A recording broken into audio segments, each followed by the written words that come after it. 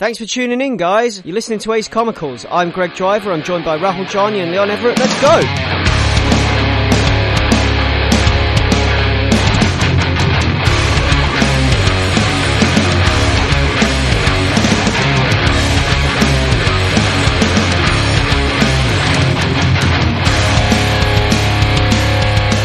Hi guys, welcome to episode number 51 of Ace Comicals. Today we are here to talk to you about the latest Spider-Man movie to hit the cinema. This little animated thing called Spider-Verse, Into the Spider-Verse. I guess you guys might have heard of it. I don't know. It's not that big. So today I am joined by my usual co-hosts that are Ray. Hey dude. Leon. Hello. And web swinging in to join us, we have a special guest, Marv. Hi guys. Now, we've mentioned Marv before on the cast. He's a mutual friend of the three of us. And I guess we know him through our shared interests and having attended conventions together and such like. And, Marv, tell us a bit about yourself. I'm a big fan of comics. Been an avid comic reader as a kid. Got into it, in a big way in the 90s. Kind of fell off a bit and, had a big sort of, renaissance. But then, stopped for a while, and the podcast actually helped me get back into comics more recently. So thanks for that, guys. Wow, we have a fan. Yeah, the podcast was all just an elaborate thing, purely just to get you back on the train. Yeah, really, that's all it was for. Yeah, the machinations of getting Marv back into comics. Long con intervention. Yeah, it was all the long game. So, Marv, welcome to Ace Comicals. Thanks for having me. Yeah. So, obviously, the big order of the day today will be to discuss the new Into the Spider-Verse movie, which it's a really fun animated feature that is out of the cinemas at the moment for you to go and watch. But before we get into that, I just want to go through what we've been doing since the previous recording, as is the usual kind of ritual with Ace Comicals now, where we just sort of like talk about everything but what we're meant to talk about until we get to a point where we have to talk about it. So, guys, what have we been up to between times, and who wants to kick us off with that? Nobody. I didn't want to jump the gun. That's cool. I'm looking at the calendar trying to think of what I've done, and like these fortnights go by in a blur. Like, apart from Spider-Man, which I think was the thing that I was the most excited about over the last 2 weeks, I don't know, I've had a bunch of Christmas parties. I've had like 3 work Christmas parties in a row. We had a launch party for a game at the company I work for. We did my department's Christmas party, which was we all went to play shuffleboard, which is like the most hipstery thing that could have been found to do in London for an hour, and then had some like kind of crappy pizzas from the same venue. But you know, that's saying something, because there's places in London where you can pay 20 quid to have a nap. So what? Really? Yeah. I read something a long time ago about well, I say a long time ago, I think it was earlier this year, about a place in Shoreditch where you can pay 20 quid to sleep in a tent. Yes, totally legit. That's ridiculous. So we didn't do that. I think we played shuffleboard, which was kind of like, it's bowling with a stick. But I love the terms in it, because like the puck that you push around is called a biscuit, and the stick you use is called a tang. So like pushing your biscuits around with your tang is great. It was actually a lot of fun, and it's really good to do when you're a little bit tipsy, because like, I don't know, I feel like it's like bowling but with less chance of crushing somebody with like a really heavy ball. And then apart from that, we had our actual annual Christmas party, and that was fun. Loads of really cool like R&B music. I was complaining to Marvin Leon about this the other day, about how they played some really good 90s R&B and nobody was dancing except for me. So we're gonna have to find like a 90s cheese R&B night to do one day before, I don't know, before New Year's 2020. Like we'll find space in a year to do it. When you talk about that, the game that you were playing, this shuffleboard game, whatever it's called, it sounds like you were actually shuffleboard. I don't know. Sorry, sounds like you were tricked into being an extra in Basketball. A Basketball remake. It's that thing that you see on like cruise ships, I believe. Like, I don't know. It was surprisingly fun. I'm not going to knock it too much. It was a good way to kill an hour. But, yeah. Like, as with anything London related, it was very expensive for just what it was. But you know, company paid for it. It was all good. Yeah. I guess I've been like, because I'm leaving the country over Christmas, so I've been like, in the ramp up to that, I've been super busy and stretched super thin. Like, the stuff I like, the amount of things I've managed to cram in. I've done my best Arnold Schwarzenegger Jingle All the Way impression and finished my Christmas shopping. I've had 2 Christmases already at this point of recording, and have another one planned before I leave the country to go for the final boss Christmas in Hungary. How many secret families do you have? Well, look, right, I've had Christmas with my mum on Thursday. We went and had a roast dinner and exchanged gifts. My dad came round Friday night and we exchanged gifts, so I had Dad Christmas on Friday night. Okay. On Tuesday night, it's traditional Christmas with the boys, which usually happens on Christmas Eve, where I go to, I mean, even though we've all got our own places now, we still go to my mate's grandma's house and she lets us. Oh, and we have like Christmas in her back room, and we just buy her a bottle of sherry for letting us party there. And we have like a massive game of Mario Party and get takeout and have a few drinks and exchange gifts. And we've been doing that for over 10 years now. In the same place. Really nice. Yeah. We have like these huge like 50 turn games of Mario Party and then crown a champion every year. That doesn't sound nice. No one's died yet, so remarkably. Yeah.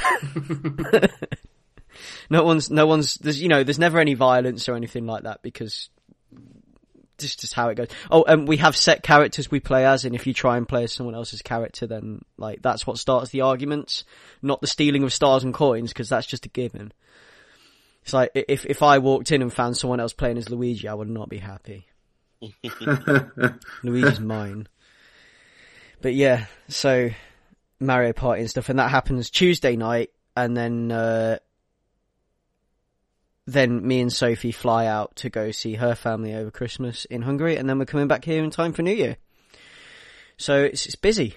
And in between that, I've managed to play a lot of Smash Bros. I've managed to read a fair few comics, as usual, because that's kind of what I do. That's like my off switch. And also, my mum got me for Christmas, you know, the Batman animated series has recently been like remastered and re-released in a Blu-ray box set, like the whole thing. So New Batman Adventures and stuff, like all of it together in one box set. And it's been remastered beautifully, and I've watched a bit of that this morning and last night, and let me tell you, it's like watching it for the first time again.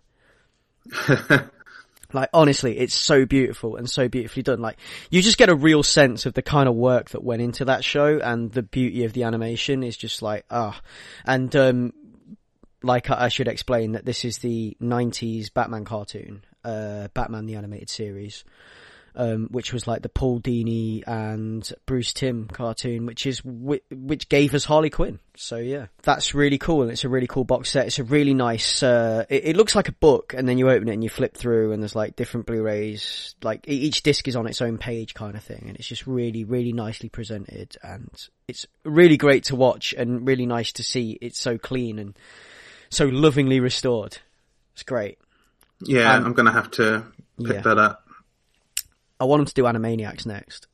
Yes. Animaniacs would be so good. Give me an Animaniacs one. And bonus Freakazoid disc with that, please. Yeah. Because that was like, those were the, like, you know, Animaniacs, Freakazoid and Batman. So Leon, you been up to much? So yeah, I wasn't on the last episode, as avid listeners will recall.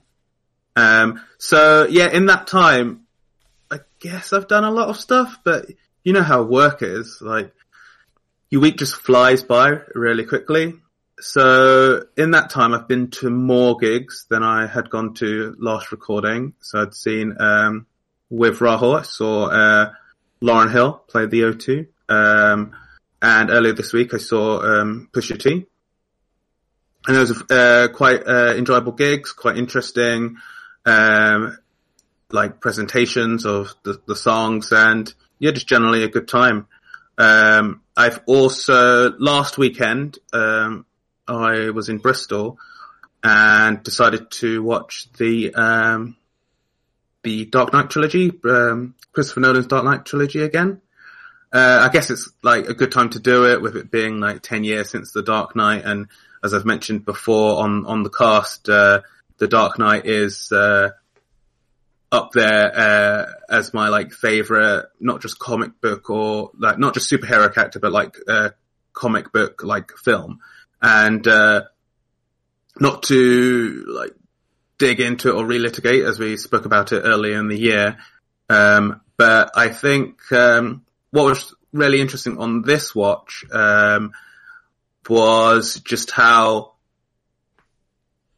what I think is really effective about those movies is, and in more ways, like in different ways in each film, but particularly in The Dark Knight, is that it manages to make itself quite a definitive cinematic portrayal without it having to be like the definitive portrayal. Because the way I look at it, it is like a really good adaptation in terms of bringing the comic into more or less the real world. And it, in many ways, it's not faithful to like the books, that they adapt storylines, but it's trying to do its own thing. And I think that's what makes it most effective, and that's what makes it like the classic it is, without me having to say, but I like this Joker and da-da-da-da. And I think, as we'll probably speak about more later, I think that is a great direction to go when adapting properties with like so much history, like decades and decades and decades of continuity and different writers and artists coming through. And I think that trilogy of movies set out to do something very particular and nail them. So yeah, that was fun, and I'd highly recommend people go back and revisit those. And also, as Greg alluded to earlier, Super Smash Bros. Ultimate came out on the Switch last Friday, and yeah, we've been roasting it. I haven't been able to play it as much as I wanted to due to just various things, but in playing it, it's been really fun, because the Smash Brothers IP, like the first game on the N64 came out in the late 90s. So it's been near 2 decades of playing those games. And while they do update characters and obviously add new levels and new mechanics and everything else, one of the things that's remarkable is that it does have this nice feeling when you start playing of, oh yeah, I remember this place. I have vague memories of this. This feels familiar. It's slightly different, but it's home. And that's what I've been enjoying going back. And like, I've never been like the biggest Nintendo fanboy, but Smash Brothers makes you one. Just like the level of love and care, and the devil in the details in those games. And this one has the most details, like ever for any of the games. So, yeah. I was going to say, sorry to interrupt you there as well, actually, because I've just interrupted you without wanting to. But what I find most interesting about this version of Smash Bros., this edition, is the fact that up until now, Smash Bros. Has been a celebration and a collection of other IPs, and not an IP in its own right. And now it kind of has its own mythology tied to it. Yeah. Which is it's quite funny, because we were speaking about this the other day. There's like a in the menus you can like play all the sound effects, but you can also play all the songs. And for all the different IPs brought in, there's like songs in there. I think in total there's like near 800 songs. But I found myself not going to like the Zelda or Mario or Mario Kart or even Fire Emblem tracks. Instead, I went to the Smash Brothers symbol and was re-listening to the remixed and old versions of the menu music. And like, it's so weird how, in that way, it's become its own thing. And obviously now with the World of Light mode, and all the various extras, it is a thing unto itself, as well as being this sort of jamboree of characters coming together. And it's like it's made itself its own thing whilst also still being a jamboree, because when you go to World of Light mode, it looks like a Final Fantasy game cover. Yeah, and like the update thing, or the spirit thing and all that looks like the sphere grid from Final Fantasy X. Yeah, and it's just so, but it's like it's its own thing now. And I like it. It's a nice touch at how it tells its own story. Like Smash Bros tells its own story via that mode and via like the way the game is set up, because when you start the game, you only get the original characters that are playable in the Nintendo 64 game, and from then onwards you unlock the rest. So it kind of tells its own story of how Smash Bros grew into what it is now. Which is yeah. The meta game. Yeah. Marv, you want to give us a little bit of background about like kind of what kind of stuff you like doing in your spare time? Yeah, I mean, I'm an avid gamer. I've got a backlog that we don't speak about, but I try and play as much new stuff as I do stuff that I have to catch up on. But as much as I like doing that, I probably read books equally.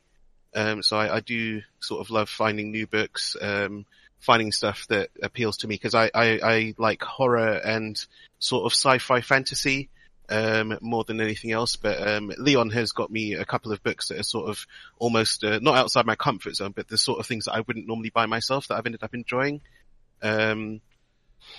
So yeah, it would be those things really. I've recently gotten into buying and making models, which I'm hoping won't become an obsession.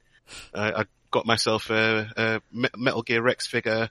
I've had an Anubis figure from Zone of the Enders for ages, and very recently I got myself Guyver and Guyver 3 from the Guyver animated anime. Nice. And a Final Form Sora as well, so they're all sort of taking pride of place. Nice. Yeah, modelling is an expensive obsession. Yes. So, I know from the days, I mean, like, I've dabbled. I used to buy Gundam kits occasionally. Like, when I went to conventions, I used to come away with a Gundam kit, like, as a thing, and then go home and build it. But yeah, they're expensive. I've recently started stocking them at my local Forbidden Planet, and I'm reminded about how expensive they are, because, like, just looking at the prices on them, it's just scary. But yeah, it's a cool thing to do, to sit and build a model, and there's a sense of achievement at the end when you've done it. Oh, definitely. Yeah. Oh, and in regards to because all three of you have sort of spoken about things that you've either gotten back into or rewatched recently, with obviously with yourself in the animated series, Leon going back and watching the Dark Knight trilogy, and even with Rahul talking about Smash Brothers and how the lore sort of becomes its own thing. I've been spending a lot of time, because I've been working a lot, but in the in-between parts, I've been trying to sort of get all my Christmas presents wrapped before the big day, and I tried to get a huge swath of them done at once and put V for Vendetta on, because I bought the movie and the graphic novel, having read them and watched them already, but not owned them.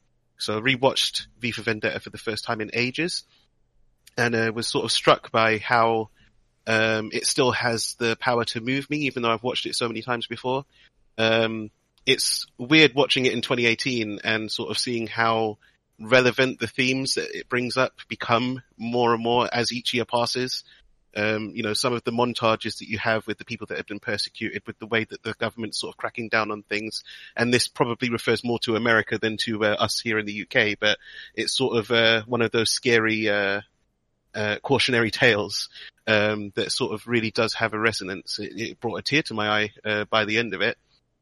And rewatched Watchmen as well on the same day, and sort of had a renewed appreciation for how faithful the sort of panel to screen work that Zack Snyder did on that movie was, even though it's not a perfect movie, but it's a very good comic book movie visually, definitely. I'd say that. Definitely. Speaking of comic book movies, I guess it's time we got onto the main event, the main subject of this podcast, which was the Spider-Man Into the Spider-Verse movie that has recently hit cinemas. And we've all been out to watch it, and we've come here to review it for you. And is quite a thing, isn't it? It's quite a movie. Definitely. It's not bad. It's not bad at all, no. It's okay. It's a good sit. Yes, It's a good way to kill a couple of hours. It's a good sit down. I mean, you saw it in 4DX or whatever it's called, didn't you, Leon? So I guess you could talk about that soon. Yes, you'll hear the trials and tribulations of my ordeal. I'm gonna kick this off with our individual cinema experiences, which seems to be a thing on this podcast as well. If you've heard us talk about movies before, we like to complain about other people watching films. So I'll kick us off by saying that I went yesterday morning at like 11:05 to like the first viewing, and I got there and I I was the first. I must have been the first person to buy a ticket because I got there and they offered me like the seats and I could choose any seat and I was like, oh, okay. So I picked my seat, dead smack in the middle, right in front, like right dead center and everything. Went and got my drink and I went into the screen and I sat down and there was no one else in there. And for like a brief 10 minutes, I thought, I'm going to be the only person in here. This is great. I'm going to have the whole screen to myself. How wrong I was. So like, I mean, obviously, it's a film. This film, it's an animated feature. It's aimed at children, right? Or in some ways, it's aimed at children, and families started to come in as the trailers were going and things like that. And I mean, the screen didn't fill up completely, but by the time the film started, there was a lot of kids in there, and there was some. They were all enjoying it and everything else, and they were all very well behaved. But there was probably a couple of kids in there that were probably too young because they couldn't sit still, and even though, the parents were like pleading with them to try and be quiet, and they just wouldn't be quiet. They were like shouting in the middle of the film and things like that, and they just wouldn't adhere to cinema rules or etiquette, which I can understand because it's, a long time to sit still, even for me as an adult, and these kids must have been younger than 5. And I just, I don't think it was a good idea for anyone to have brought them into that, really, because I don't think any kid under 5 would have really appreciated or understood the film anyway.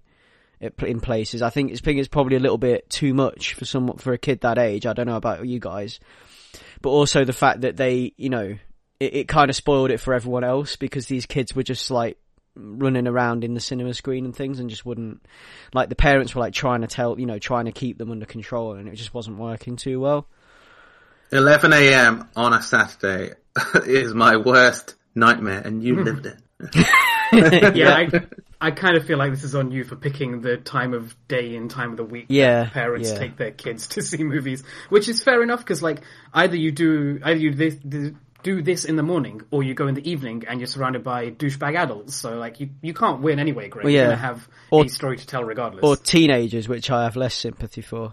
Completely less sympathy for. I hate going into cinema screens full of teenagers. If you're 15, don't go and watch a film. Don't. But of course, if you are 15, please do continue to listen to this podcast. Yeah. I'm joking, by the way. It's a free country. I'm not Generalissimo Rahul with his strict cinema rules. Even I wouldn't go this far. People are allowed to see movies. Just don't do it when I want to see movies. That's all I want. Yeah. 15-year-olds aren't in the cinema. They're in the queue in Fortnite waiting for the next match. Let's get it. Watching the film on their little phone in between, like they've downloaded a cam of it and they're watching it on their like Samsung phone screen while they're waiting for the match to start on Fortnite. 10-minute bursts of movie. Yeah. That is too real. That's disgusting. I've got your number, Gen Z. I've got your number. So yeah, but yeah, that was my cinema experience. So it was great, apart from the fact that I think those kids were probably a little bit too young to be in that film, and thus started acting up halfway through, and that's not their fault. But kind of spoiled it for a lot of other people that were in there. I think, because there was like for those two kids, there was like every like all these like well-behaved kids in there, and other people like people for like all ages in there, like wanting to watch the film, like other adults and such forth. So, but yeah, it was great. Other than that, it was a good cinema experience. How did you get on at the cinema, Ray? What was it like for you? Well, my first experience was seeing it with Leon and Marv. Like, we all went together. That was our first time all watching the movie, right? You guys didn't see it before that, did you? No, that was my first time as well. Yeah, like, I don't think there was anything of note at that screening. I think we got very good seats. It was quite a respectable audience. There were some people who came in quite late behind us, if I don't... Oh, God, yeah. They had no qualms about kneeing the seats as they were trying to walk past everyone. Yeah. Yeah, like 5 minutes into the movie starting, right? Which is thankfully it was behind us and they weren't blocking the screen in front of us. Yeah, true. There was that hilarious moment where there's an emotional and poignant scene happening in the movie, and everything goes quiet, and someone right behind us drops like a full bag of popcorn. Yeah, like if the characters on screen had dropped whatever they were holding, the person behind us dropped their entire bag of popcorn. It was really funny. There was a woman sat next to me who I'm pretty sure was there just because her boyfriend wanted to be there. And she looked miserable. She looked really grumpy. She was talking to him throughout the entire thing. Luckily, it was one of those movies where it's loud enough, impactful enough, and like there's something always going on that I was more distracted by the screen than the people talking nearby me. And it wasn't a constant thing.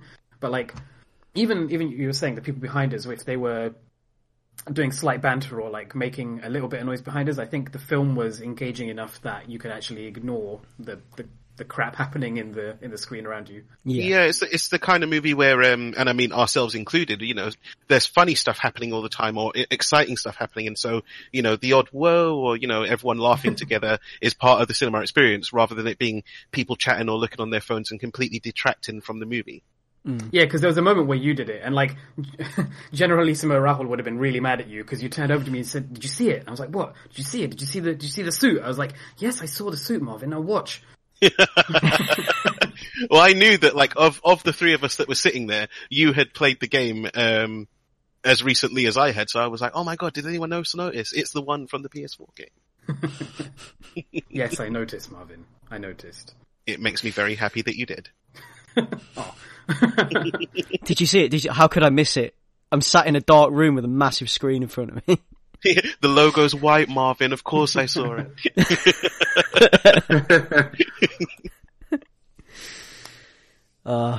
So like, was this woman who was like really didn't want to be there? Was she like berating him for his film choice the whole time, or what? I think she just looked really grumpy. Like when I sat down next to her, and she just, I don't know, she had an air of like, I'm enduring this, but I'm going to be vocal about how much I'm enduring this because I'm going to use it as like a trump card later in our relationship. It genuinely felt like that. I could feel that heat coming off them. Where I'm kind of annoyed that I wasn't sat next to him because he looked like he was really into it, but I had to be sat next to the lady who was, I don't know, just outward about her disdain for being brought into this. Do you know what I'm finding as kind of like a general rule when you like ask people about this film? People that get really excited about other Marvel films and the MCU and Marvel properties and things like that are kind of like point blank not wanting to watch this. I got a semi-sense of that. I think, because I know people who are huge into the MCU, like the live action ones. Yeah. And they were like so-so on this. You mention this and like, they just go, No, because I've had a conversation with somebody, like I was at the hairdresser the other day and he's like, "Oh, is that meant to be good? It's a cartoon, right?" And I was like, it depends on how your initial feelings are towards animated movies in general, I guess. And I think there is a stigma about a lot of animated movies are either super raunchy or they're super childish, and like even the stuff that is kind of grown up themes or whatever, like it's not a Pixar movie where it's trying to tell an adult story using, I don't know, child friendly aesthetics, or I don't know, I feel like this fits into a weird place, and especially because the aesthetics are so different to what you expect, and because it wears its comic book origins on its sleeves so readily, I think that can put off a lot of people who would normally be okay with watching, the Pixar or DreamWorks movies of the day, but bristle at the idea that there's something that's like trying to translate comic to screen, like panel to screen, as Marvin said. Yeah, it's a shame, but I think people will be pleasantly surprised if they give it a chance. It's weird that, like I said, these people will go and watch comic book movies and things, and they'll be well into the MCU and everything else, and they'll go and watch things like Toy Story and things like that, but all of a sudden this is a cartoon, and that's what's putting them off. Yeah, not necessarily. I think some of it comes down to marketing and how like the MCU has done over a decade's worth of like building goodwill and making making geek cool again. I don't know. I feel like this appeals to a different sensibility, especially in the marketing. Like, because this is probably a good place to start. Like, how did you feel about the trailer when that first came out a year ago? I was on board with that. I liked it. I was on board with all of that. Like, like the whole lead up to this, the trailer and everything else. I was excited to see it and to see what they were doing with Spider-Man. How about you, Marv? When did you first see the trailer? I mean, I remember seeing like the teaser trailer when it first came out. I think it might even have been one of either you or Leon who linked it to me, and getting really excited about it because, I mean, as I'll go into later in the conversation, I had always been interested in, Miles Morales as a character, his run on Spider-Man, and had never really gotten into it. So to see that he was getting his own movie, that's kind of how the first teaser seemed. It seemed like the Miles Morales movie featuring other Spider-Men. Really excited me. So I was really, sort of happy to see that. And it's a good trailer, the music that they used for that trailer and the later ones as well. It was really engaging. It's just a shame that, up until sort of what felt like 2 weeks before the movie, you didn't really see it much anywhere. It wasn't being pushed. It's only like just before the movie was released that you started to see it come up on sort of YouTube ads and, recommendations on IMDb and stuff like that. Leon, sort of like what was it like your sort of like when you first started hearing whispers of this film and whatever, like how did you feel about that? Yeah, so this goes back a bit. So when, not long after Homecoming was announced and all those deals went through and we're like, yay, Spider-Man's in the MCU. At the same time, Sony, announced that they were doing like an animated Spider-Man. And I was like, okay, that'll be interesting. I wonder, what they're going to do. And then I think not long after it was announced that, Lord and Miller were producing it. And so obviously, I'm a big fan of these guys, 21, 22 Jump Street, Lego Movie, their past forays into like TV and animation, the Meatballs films. Like, I'm a big fan of these guys because I feel they have not even the Midas touch, cause it's stronger than the Midas touch, cause the Midas touch, just turns stuff to gold. They are able to pick up like possible turd ideas and then turn those into diamonds. So like, I was immediately excited. And then not long after that, it was confirmed that this is not the story about Peter Parker. This is going to be about Miles Morales. And I was like, okay, this is on the radar. This is definitely on the radar.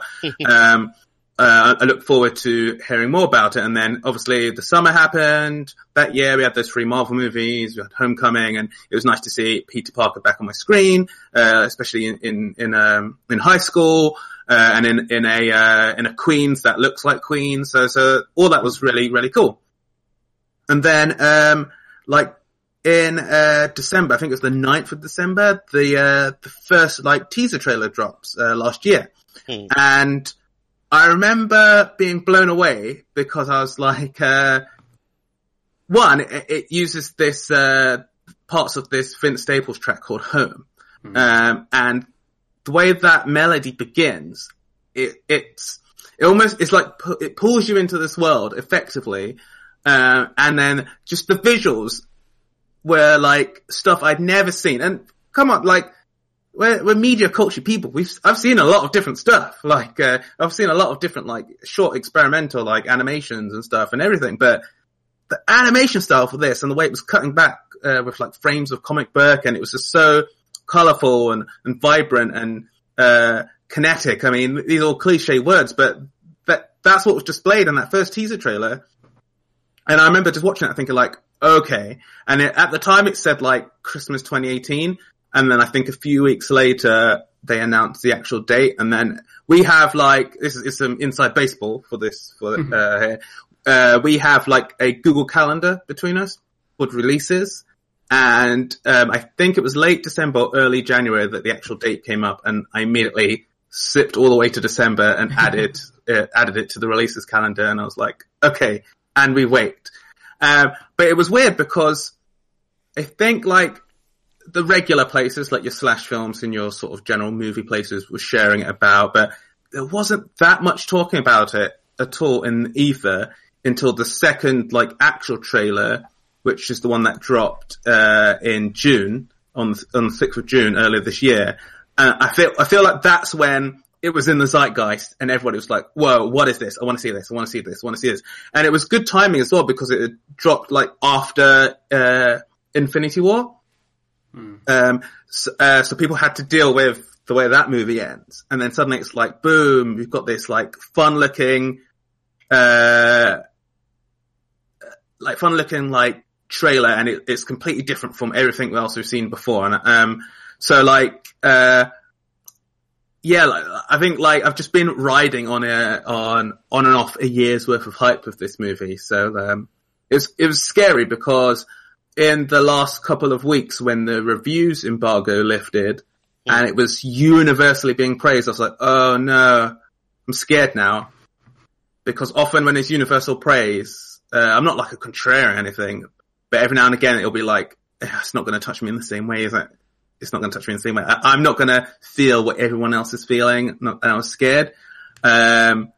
Like, luckily going into it, my fears were avoided. Yeah, I remember going into the calendar to try and put that on the releases thing as well, and being like slightly annoyed, but also pleasantly surprised that you'd got there before me.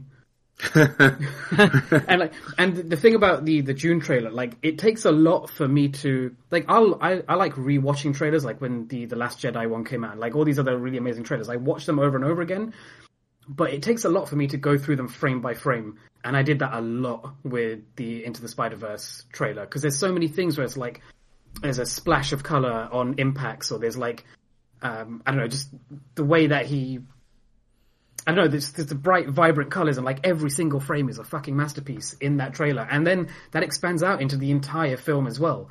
Like, I just can't believe how much effort and energy and artistry went into like every single frame. It's beautiful. And that trailer got me so hyped for this film. Yeah, I think that's where my initial hype started to actually like take hold and like get a proper foot in, was that first trailer. And also knowing that it was going to be not another Peter Parker story. Yeah. Because like, so many Peter Parker stories now.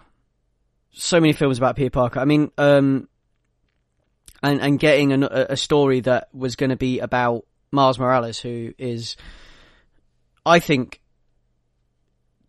should be probably the main Spider-Man now. I think we should probably like start to push Peter Parker. I mean, yes, Peter Parker is the first Spider-Man, will always be Spider-Man to a lot of people. I think Peter Parker should be starting to take a backseat more and more, which I think this movie kind of handles nicely, but and I'll get onto that later, but like he should be like, we should be starting to give the limelight to other characters now. And I think that's what this film, that's the point this film was trying to make as well, which I really liked. And yeah, it was just cool just to know that was coming up and everything else. So going into it, I think we were all excited for the fact that this wasn't going to be another Peter Parker story. And yeah, it was just something else. When I actually got to the cinema and watched it, like it was just so, I don't know how to put it into words. Well, shall we start actually talking about non-spoilery movies? Like, should we go into the movie now? Because one of the things I wanted to just delineate between the spoiler section and the non-spoiler section is, let's talk about things in the non-spoiler section that are clear from the trailer. So the fact that it's beyond just Peter Parker and Miles Morales. There are other Spider people. There are other Spideys in this movie. Let's talk about that as though it's not a spoiler. Yeah. Because one of the things I wanted to bring up, and if it's okay for me to like dive right in, unless anyone has any other preamble they want to bring up. Well, I mean, before we go too deep into the movie, I just kind of was going to talk about sort of my history with Spider-Man before sort of Spider-Verse, and a little bit about sort of the kind of comics that I used to read. Yeah, yes, of course, Marv. go ahead. The main reason you're here. In fact, you're a Spider-Man fan, so go for it. Because again, I've caught up with the podcast recently, sort of blitzed through a fair few episodes because I didn't have the chance before. And it's funny listening to all of you talk about your history with comics and the kind of comics that you read, and sort of the themes that run through the kind of comics that you read. Because I hear a lot of myself in it. I kind of throughout the episodes have sort of seen a theme whereby, Rahul's comics will sort of more or less, and there's exceptions to every rule, obviously, I'm not pigeonholing anyone. Rahul will deal with sort of mental health and emotional well-being in a lot of the comics that he talks about. Leon tends to talk about sort of social issues and intersectionality. And, Greg is, eldritch horror and heavy metal album covers. Shit, he's onto us. But, a lot of where you guys started with comics mirrors a lot of, where I did, because, as a kid, I had two main entry points to comics. The first was Sonic the Comic, because I came into comics from Sonic as a game. Started buying Sonic the Comic, and that sort of, I think it's a good, or was, because obviously you can't really do it now, but it was a good launching point into buying comics, week by week, following storylines, and then having a main storyline that branches off into sort of side characters, and sort of having issues that were dealing with side characters and stuff like that. So that sort of prepped me for when I got into sort of Batman, Spider-Man, things like that. Oh wow. The Ace Comicals origin comic has just been retconned because we've got another Sonic comic to add to it. Another fan of Sonic the Comic. Yep, it's the nexus of all things. Yeah, it is. Yeah, unfortunately. One day we're gonna have to do a show about it. That will require us having to reread Sonic the Comic, and I don't know if I want to do that. I think I've got enough stories just from memory. I mean, I remember like me and Leon being kids, because I know we mentioned that we all knew each other beforehand, but I'm actually Leon's cousin. So, from way back when we were kids. Wait, what? What? Did they not tell you? Bombshell. This is the non-spoiler section, Mark. Yeah, that's like the full page splash at the end. So that's the end of Ace Comicals episode 51. You're gonna have to wait. Was that supposed to be the cliffhanger? Yeah. But no, we used to be sort of at each other's houses all the time, and we would miss issues, and so we would, I always remember Leon had, I think it was issue 8 of Sonic the Comic, where it goes back and tells you his origin when he was brown, and Dr. Robotnik was Dr. Kintober before the accident, and then there was a treadmill explosion that turned him into Dr. Robotnik, and Sonic got his blue spikes. But it was the first comic that I ever actively mailed in to get back issues for and things like that. So I properly dived into the the minutia of buying and collecting comics through Sonic the Comic. But the other sort of entry point was the cartoons. So, Batman the Animated Series, Spider-Man, and the X-Men cartoons. And while I was getting into those and sort of, as you guys have said, they go into some of the more famous comic book arcs and do them in a way that is very well presented on screen. My dad noticed that I was really getting into them, and so he gave me a bunch of his old comics and some of his newer ones as well, because that was during the 90s that I was watching those. And I remember while watching Batman the Animated Series, before it had even finished, he gave me all of Nightfall. So I read all of Nightfall and Night's End before they covered Bane in the animated series. Oh. He gave me what he had of the Phoenix Saga before I bought the trade paperback later on. And yeah, that was when I started getting into sort of the big two, Marvel and DC, because after that I started to buy my own Spider-Man and Batman comics. Yeah, and I mean after that that was the dry patch, because I had a big bunch of that and sort of gotten into what my dad gave me. He gave me Batman Venom, which is where you get the origin of the drug that Bane uses. Some Iron Fist comics from the 70s, some original Iron Fist and Power Man comics. But the next stage for me after a fair few years was when Leon started getting into Y the Last Man, 100 Bullets and Scott Pilgrim, and he would sort of lend those to me and get me into that. So that was when I sort of picked up again, got my second wind.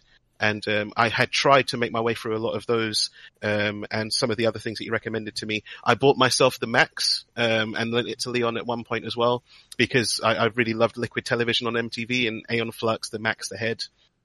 And it's only recently, because again, I dipped off again, that I listened to the podcast and sort of got myself a Comixology account and sort of caught up on the backlog of all the things that you guys have recommended, as well as a lot of things that I hadn't finished from back then. So that's sort of that in a nutshell. And that brings us up to present day, where you're a massive Spider-Man fan now again, and you've been reading a lot of Spider-Man books. Oh yes. In preparation for this episode. Which I'm actually intimidated by, because I didn't read anything before going into this movie. Like, I didn't do any background at all. I just went straight in. And this is like, knowing what I know from osmosis and having read Spider-Man comics and things like that, like going into this, like knowing about certain characters that appear in the show. Because, I mean, we already know, like Ray has mentioned before, like it's not a spoiler. There are other Spider-Man characters in this film, other spiders from other alternate realities and other comics and things like that presented in a way. And, like, knowing who these characters are and about them just via osmosis and just from being a comics fan, that was like what I knew going in, but Marv did some extensive research. Yeah, I kind of sort of picked and chose what I wanted to read before, because the three books that I really sort of dived into in preparation for the movie were Spider-Man Noir, the first run, because I know there's a sequel run that they did, but I haven't gotten around to reading that yet. The Ultimate Comics Spider-Man run, which deals with sort of Miles Morales' origin story and introduction, and the Spider-Verse event as well. I read the trade paperback of Spider-Verse and really loved all of them. And I mean, the reasons that I have for picking those is because I've always been intrigued by the idea of Miles Morales, because I know you had that whole sort of I won't say explosion of sort of diverse characters, because that makes it sound like the people that say, oh, there's too much diversity. But, you know, when you had sort of Ironheart coming up in Iron Man and Lady Thor and everything, I was really intrigued with the idea of, you know, a half black, half Latino Spider-Man. And it kind of spoke to me, and I know that there was sort of all that talk of Donald Glover playing him when, you know, he was still at an age and look where he could do it. So I really wanted to read that for years beforehand, and then the movie gave me sort of a kick up the butt to do it. But also playing the PS4 game and absolutely adoring that game. One of my favorite suits from that game is the Noir suit. It's one of the first ones that you unlock, and I used it through most of the game, especially all the stealth missions. Yeah. So when I saw the trailer that shows that Spider-Man Noir is going to be in the movie, I was like, well, I have to read the comic before that. And then, you know, Spider-Verse is kind of self-explanatory. I just wanted to see what the event was like before I saw the. So guys, are we able to give like a kind of short blurb about this movie and synopsis, if you will, without spoiling it?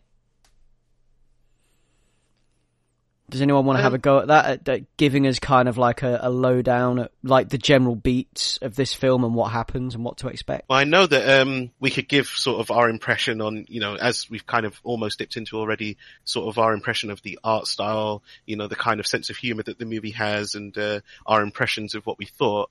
But in terms of sort of the beats of the movie, I think like I know Rahul's done it before for Infinity War, where you sort of give a mild breakdown of sort of the main points of the movie without ruining anything before the spoiler section. Yeah. So don't drop this on me. I haven't done any preparation for it. Although I can read out the synopsis on TV Tropes. You've watched it twice. Help. I haven't. That's short. Yeah, I've only watched it once. I would step up, but I don't have the. Yeah, I can read out the synopsis that's on TV Tropes for Into the Spider-Verse, if that sounds good. Yeah, go ahead. It's a Give good, us that. concise synopsis. Yep. So the film features Miles Morales as Spider-Man, assuming the identity after the apparent death of Peter Parker in his universe. However, a mysterious super collider pulls an assortment of parallel spider people into his dimension, including a living version of Peter, who takes it upon himself to show Miles the ropes of being a superhero as they all try to return home. The story serves as a loose adaptation of the Spider-Man and Spider-Verse storylines, and it's the first Spider-Man movie to be animated. Cool. Thanks, Yes. TV Tropes. Yeah. Thank you, TV Tropes. Heroes that you are. So, I mean, like, the main thing about that I think this film does really well, like just getting into general discussion of the movie without trying really hard not to spoiler it, is the fact that the way that it adapts those Spider-Man stories and comics without just straight up using them in a way that previous animated series that we've mentioned on this show and that Marv has mentioned and things like that today have also been able to do that. So in the way that the Batman animated series adapts arcs of Batman and character introductions and origin stories for villains, but in its own right has its own mythology. I guess that's what this film does very well, in the way that it has adapted the comics and brought Miles Morales in and given us an overview of who Miles is and you know, like, given us a Miles origin, I guess, without straight up taking Panel the comics for panel. panel for panel, trying to put the comics on the screen. And in doing so has created its own thing, its own mythology, which I really liked. Yeah, I had the same sort of thought, because one thought that I had after the movie was that it had done pretty much what the MCU tends to do with like some of the bigger stories that it's handled. Because the comparison that I had in my mind, because I have read Spider-Verse, and there's like hundreds of different Spider-Men from hundreds of different you know, Marvel universes in the comic. You know, the fact that they've narrowed it down to it's 5, isn't it? 5 total in the movie. The fact that they've done that is the same sort of thing, depending on who you talk to, for better or worse, that Marvel did with Civil War, where, you know, you read the Civil War comic and, you know, it's the X-Men, it's Fantastic Four, everyone's involved in the fight, everyone picks a side. Whereas, you know, in Civil War, you know, you look at the airport scene and it's like, 10, 12 heroes fighting. Yeah. But because it serves the narrative of a movie to not have 100 people, especially people who haven't been introduced before, all suddenly appearing on screen, it really streamlines it and gives you the heart of the story and the beats of the comic without getting tied up in the minutiae of it.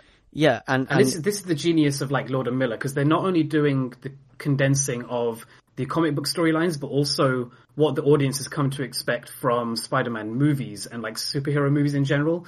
Because I really love how well written like the opening lines of this movie are, where it's Peter Parker saying, "Let's do this one last time," and we get this comic book themed like summarization of all the things that particular Spider-Man as Peter Parker went through. So, and as an audience, we've seen Spider-Man's origin story so many times. So the fact that it says, "Let's do this one last time," as though like alluding to the fact that we've seen that, you know, 100 times before. But then also when you get to watch the rest of the movie, you realize it's become its own structure for introducing each new Spider-Man as well. Like, it condenses Peter Parker's storyline that we've seen before, tying it to the like Sam Raimi films, or maybe not tying, but at least alluding to or like making fun reference to. And just introducing this repeated structure that is a really deft way of like summarizing who each new Spider-Person is, where they've come from, and what they can do. It's genius writing. Yeah, it's really nice how it does that and doesn't treat you like an idiot. Like, cause a lot of these, you know, like, it doesn't treat you like an idiot in the way that it goes through the whole origin, has to tell you who Spider-Man is over again. The movie is self-aware and knows that is public knowledge now. Like, everyone knows that Spider-Man was bitten by a radioactive spider and his uncle died, and that's what made him want to be a superhero. You know, everyone knows that well, that's the TLDR, like a really, really bad TLDR, but that's the TLDR. Everyone knows that now. That's public knowledge. There's no need to go over that again. So, you know, they just give you kind of like a short beat of who Spider-Man is. And that's where the movie begins. And it's really good how it does that, how it doesn't treat you like a complete idiot going into it. And it doesn't, like, cause the audience, like even, you know, like I say, there's just the general public knowledge. Everyone knows what's, you know, like, let's forget that part. We know that. We know his uncle died. We know this happened. We know that happened. We know who these characters are. But there's also a bit of like, so you say respect for the audience, but also a respect for not only the old stories, but for the new stories. Because like everyone loves the old Spider-Man movies. Yeah. Everyone loves Peter Parker. It's cool. We need to, you know, we can stop going on about that. Part of this movie is passing the torch on to not just Miles, but all these other Spideys as well. Yeah. And like, it's very respectful of that. Like, you can have all this reverence for Peter Parker, but let's, you know, we're not here to talk about him in essence. We're here to talk about these new guys. Yeah. We're here to talk about Miles. Yeah. So let's do this one last time. I think that's great. It's a celebration of what Spider-Man means to different people and how there truly is a comic for everyone. Because when you look at these different characters, like each of these different Spider-Men and women that turn up in this film, like Gwen Stacy, for example, Spider-Gwen and so forth. It's just perfect for displaying that and for displaying, like, this is the torch passing to a new generation of comic fans. And this is a modern Spider-Man story for today's world and today's comic fans.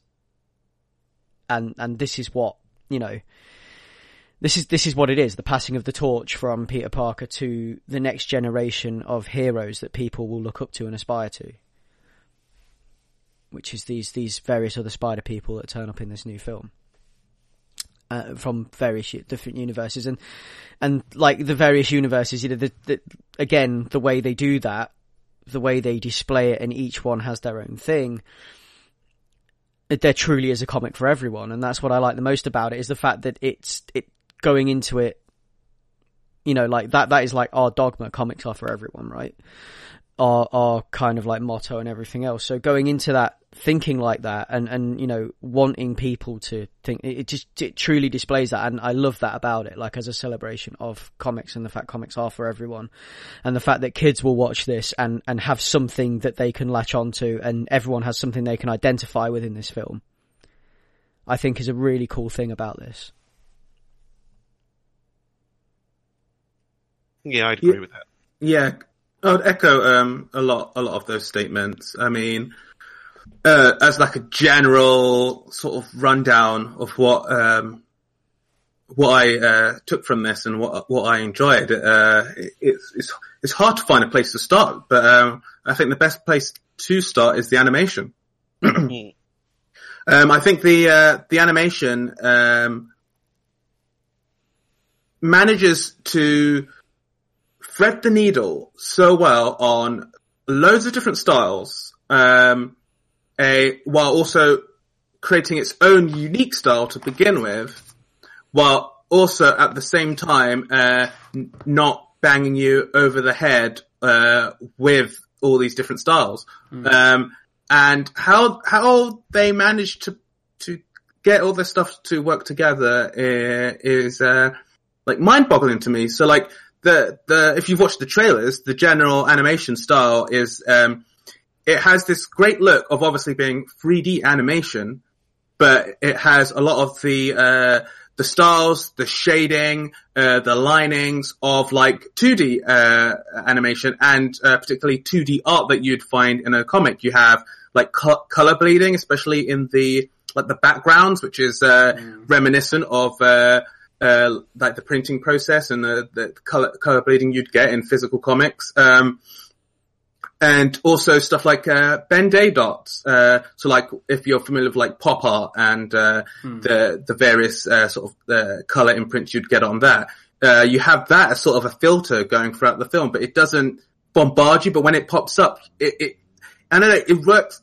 Usually a confluence of so many different styles ends up pushing you out of the film because it would make it so like, oh, I'm aware this is postmodern and there's so many things coming out and I'm being made aware of that I'm watching a film. But instead, all of this stuff serves effectively to pull you into the film.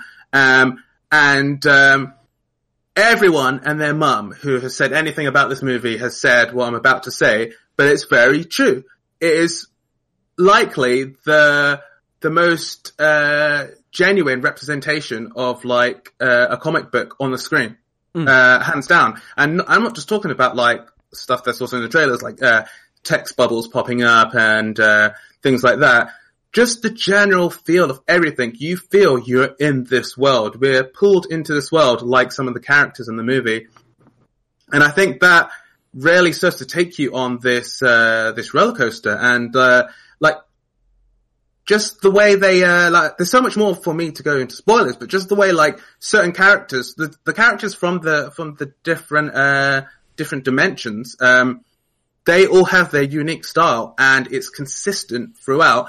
And they're in loads of scenes together, but it never jars. It always gels really well. Even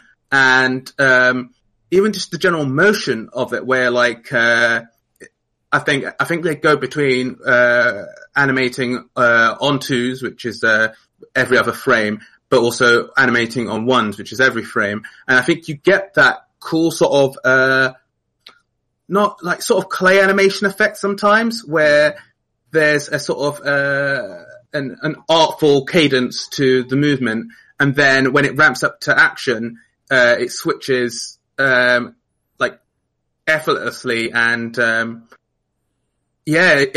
way it all comes together is what, knocks me out of the park. Like there's frames here and there, that just cut to like a bright, like comic book panel. And it's done so well. Like Rahul's talking about the, at the beginning we have that, Peter saying like, this is, let's go through this one more time. And the way that's represented with like a comic book and just going through all these bits, it's done so well. I can't stop talking about the animation, but it's one of those things where just inherent to what it is, it has to be seen, to be believed. And I don't think it's overstating it too much to praise, what's being done here with the animation. Yeah. Part of the praise for me though is like, you talk about it not hammering you on the head about it being postmodern and like not taking you out of the fact that, oh look, I'm watching a movie. They show a lot of restraint. Like they have all these options open to represent something in a comic book way. That, they could use this comic book format. They could use all this paneling. They could use this bold lettering and all of that. But they show so much restraint. Like I noticed, and I don't think this is a spoiler, I noticed one instance where they used a scene transition in the form of like a page turning. They used that once in the entire movie. Like they could have littered the movie with that kind of stuff to make it more quote unquote comic booky. But and I think that shows so much integrity and like maturity on how to tell that story from this medium. Yeah, definitely. Cause like, I mean, a comparison to that, which we've mentioned, offcast, is Ang Lee's Hulk movie, where that Ang Lee is like ramping it up in the Avid, trying to make this as comic as possible, and it's just really distracting when the camera zooms out and we see all these panels. It doesn't feel endearing or charming. It just feels like too much. And the main thing, it didn't feel authentic. Yeah, you took words out of my mouth, because one of the things that I wanted to say, in terms of them using different art styles and, like you were saying, different effects really effectively, to double up on words, is that they managed to maintain consistency. Like, even though you have all these different styles, all these different effects, all these different things that they do to sort of, TMCR, bring the comic to life, it didn't feel like you were just being sort of dragged from one thing to another. It was very, very consistent. And every time something new happened that they did to give those effects, you're sort of like, oh yeah, rather than being like, oh, yep, I've seen that now. I can see the filmmaking process. It's just like, this is the movie and it's taking me for a ride. It's really, really well done. Yeah. An animated roller coaster. It was cool. No, it's, I especially enjoyed the fact that it actually looks like a comic. Like, in places, truly does look like a comic, and the way they've managed to translate that to screen, like down to like the points where there is actually like paneling and things like that, it just looks really cool. And the way that they've incorporated that into, and the way that each, I mean, I don't know if this is a spoiler, but I hope it's not, but where each character has their own style in their own universe before being brought into the main universe. Yeah, they each have their own like different color scheme and like slightly different, I don't know, like shading or grading effects. Like there's all these different things, and like Leon was saying, they because there's enough going on and it's held back enough that it all kind of fits together instead of looking like they've been cut and pasted from lots of different places and then splatted onto one, I don't know, outside universe. I think it all does run together nicely. And it's fun in the same way it's fun to see different takes on a character from different artists and writers. And then I think a lot of that is to do with how well they realized Miles's world, because Miles's world ends up being our baseline, and if the baseline was too flat or too realistic, then having the other art styles for the other Spider-Man and Spider-Woman that come into it would be really jarring. But because Miles's world is sort of a nice, I don't want to say like in between as if it's watered down, but a nice in between to say, you know, Peter Parker's world, you know, Spider-Man Noir's world, even Spider-Ham's world, when they are all together or when they are flitting between those characters' art styles, it works well because the background palette that they've been put onto isn't too jarring in comparison to their individual styles. Yeah. Yeah, 100%. Definitely. And I think if I had to have one criticism of the animation style, it would be the fact that in places there is like a fuzz or a lack of focus. Where, you know, where it kind of, I know it's doing it on purpose because that's what the film, where it unfocuses, but that was messing with my head a little bit.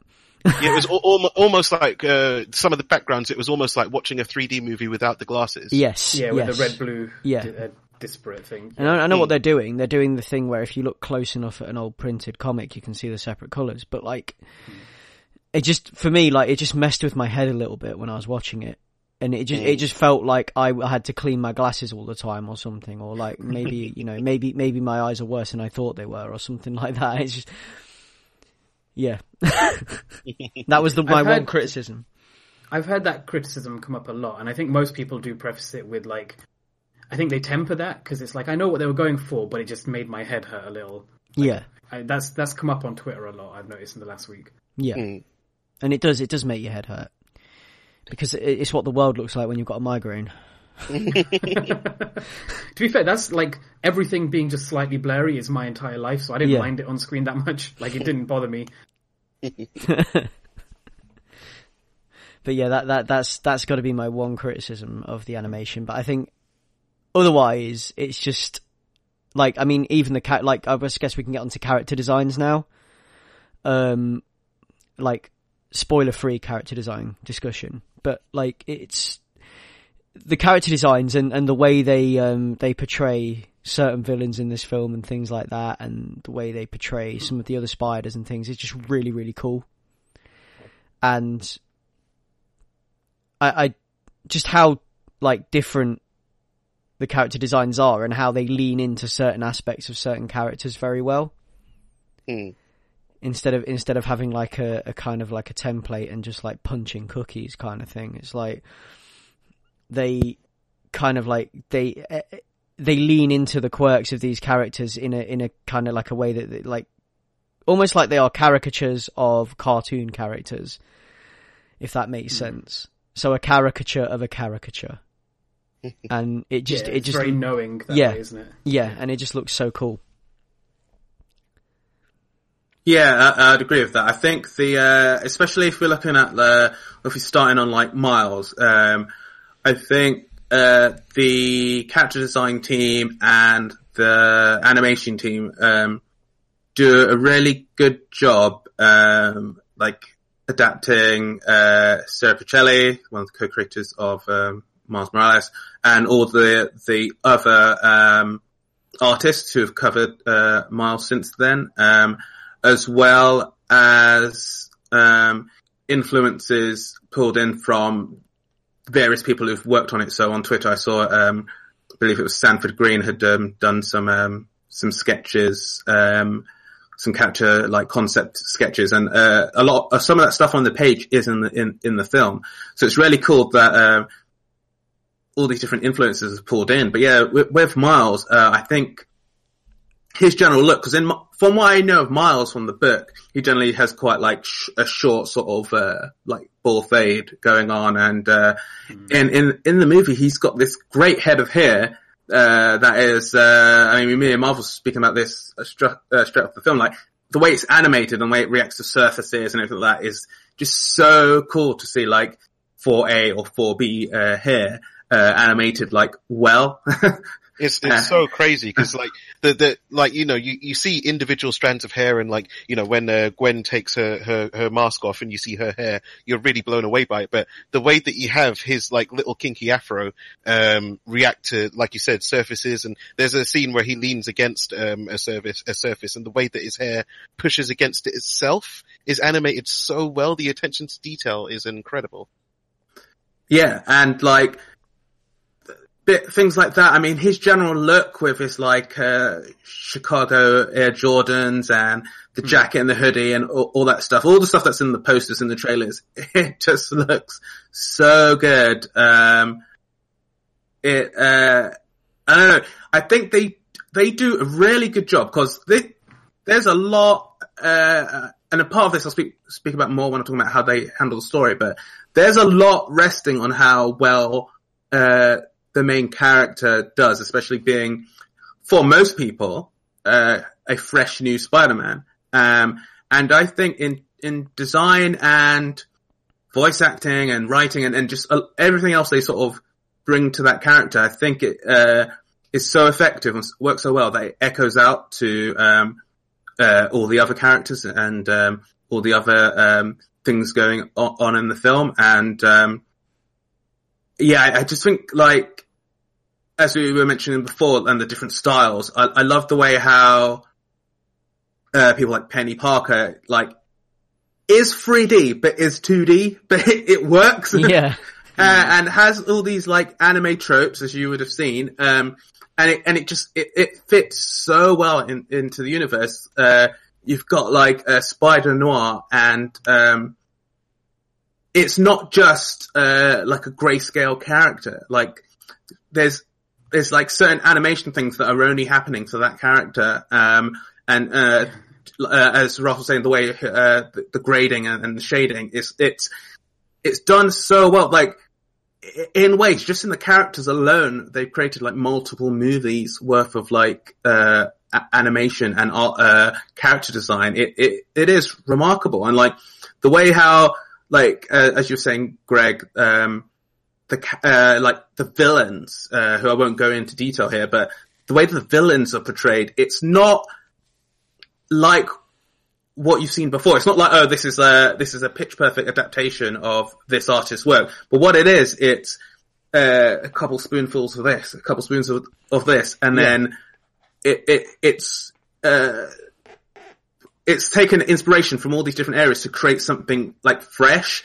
And I think everything just has a really cool look, and they don't really need to just go into it. They just, because the art and the designs work so well on their own, you just like, boom, I get what this is putting out, and I'm down for it. I think we can close out by saying that's like a general theme throughout the design of the film, where it's not so much pitch perfect adaptations of people's work, more or less a spoonful of everything that character has been in its run up to this movie for, I think, pretty much the whole thing. Yeah, before we close off on character design, can I add a couple more points that I had? Yeah, go ahead. Here. So, like, Leon talking about Miles's hair, and like, it reminded me of, I don't know if any of you have played Uncharted 4. I know Marvin has, but there's a character in it called Nadine Ross who has like really thick, dark, like curly hair, and like seeing the way that her hair was animated in that game, And like you could tell how much love and attention had gone into it, and you realize you don't see that very often in video games because it's so easy to portray like flat, shiny, smooth, like either like light or brunette hair, but seeing like this dark, thick, curly hair, which I can relate to, I don't know, that means something that you can see that portrayed on screen. I think that meant a lot from Miles as well. Like it's like, when was the last time you saw that kind of haircut and that kind of hair itself represented in an animated movie, and to have it look like not realistic would be the right word, but like the way that the light reflects off it and the way that it reacts, and that the hair acts differently than like the flowing smooth hair that was praised when The Incredibles came out, for example. Like it's so impressive. And then a second thing I wanted to point out was I saw a tweet by an artist that I follow on Twitter called Brittany Myers. I think it was a few days ago, so 13th of December, she tweeted about some generics that she worked on for Into the Spider-Verse, so all the background characters that are littered throughout New York City. And like, you could just see how much attention they paid into putting like diverse street fashion into all of these characters, and this like whole angular, blocky, but kind of, I don't know, just very cool aesthetic. And I don't know, I think it's worth looking that up. Her name's Brittany Myers, to see the kind of stuff that went into the protagonist characters, or like just the background environmental people on the street characters. It's really interesting. Yeah, it is really cool to think about, like, and to see the amount of love and attention and work that's gone into realizing this, and to get things, to represent things properly. And to make an effort with that and everything else is really great. I did enjoy that. Are we about ready to move on to spoilers? I would say so. Go on, Leon. I was going to ask you if you wanted to talk about music. Yeah. There's a few more like production technical stuff that I'll just run off before we go to spoilers to not delay it too much. I think like as I was talking about before in terms of the story, obviously we're going to go into this in more detail, but one of the things that I think is really good about this, I mean, animation as a craft is usually about economical flow of information. A lot of the times these things are storyboarded more than they're scripted. I think now in modern times they're scripted as much as they're storyboarded, but what I think is so well here is that this movie has to do so much. It has to introduce ostensibly a new character to the world. It then has to introduce all these other characters. It then has to deal with the idea of multiple verses. It then has to deal with like various villains, and there's so much going on that it could have easily buckled under its own weight, and I think that a lot of praise needs to be put on the people that shepherded this through. So like Lord and Miller are like the sort of main producers on there, and they sort of shepherded this to they sort of birthed this movie in a way, and have helped carry it along. But I think in particular Phil Lord and Rodney Ruffman's writing, I think is so it's so efficient in getting these things across, and it's not like I said, it's not surprising coming from one half of Lord and Miller, but like I think a lot is could be said about how well they streamline and not simplify, but and I don't know, like just comparing this to what I know and what I've read of some of these things in the actual books, it's so much cleaner in this movie that I prefer the movie version of some of these origins. And that's kind of surprising when you think about it, because a lot of times you lose so much detail in adaptations just by necessity. But I think like in them streamlining it in this way, it's amazing how well it works.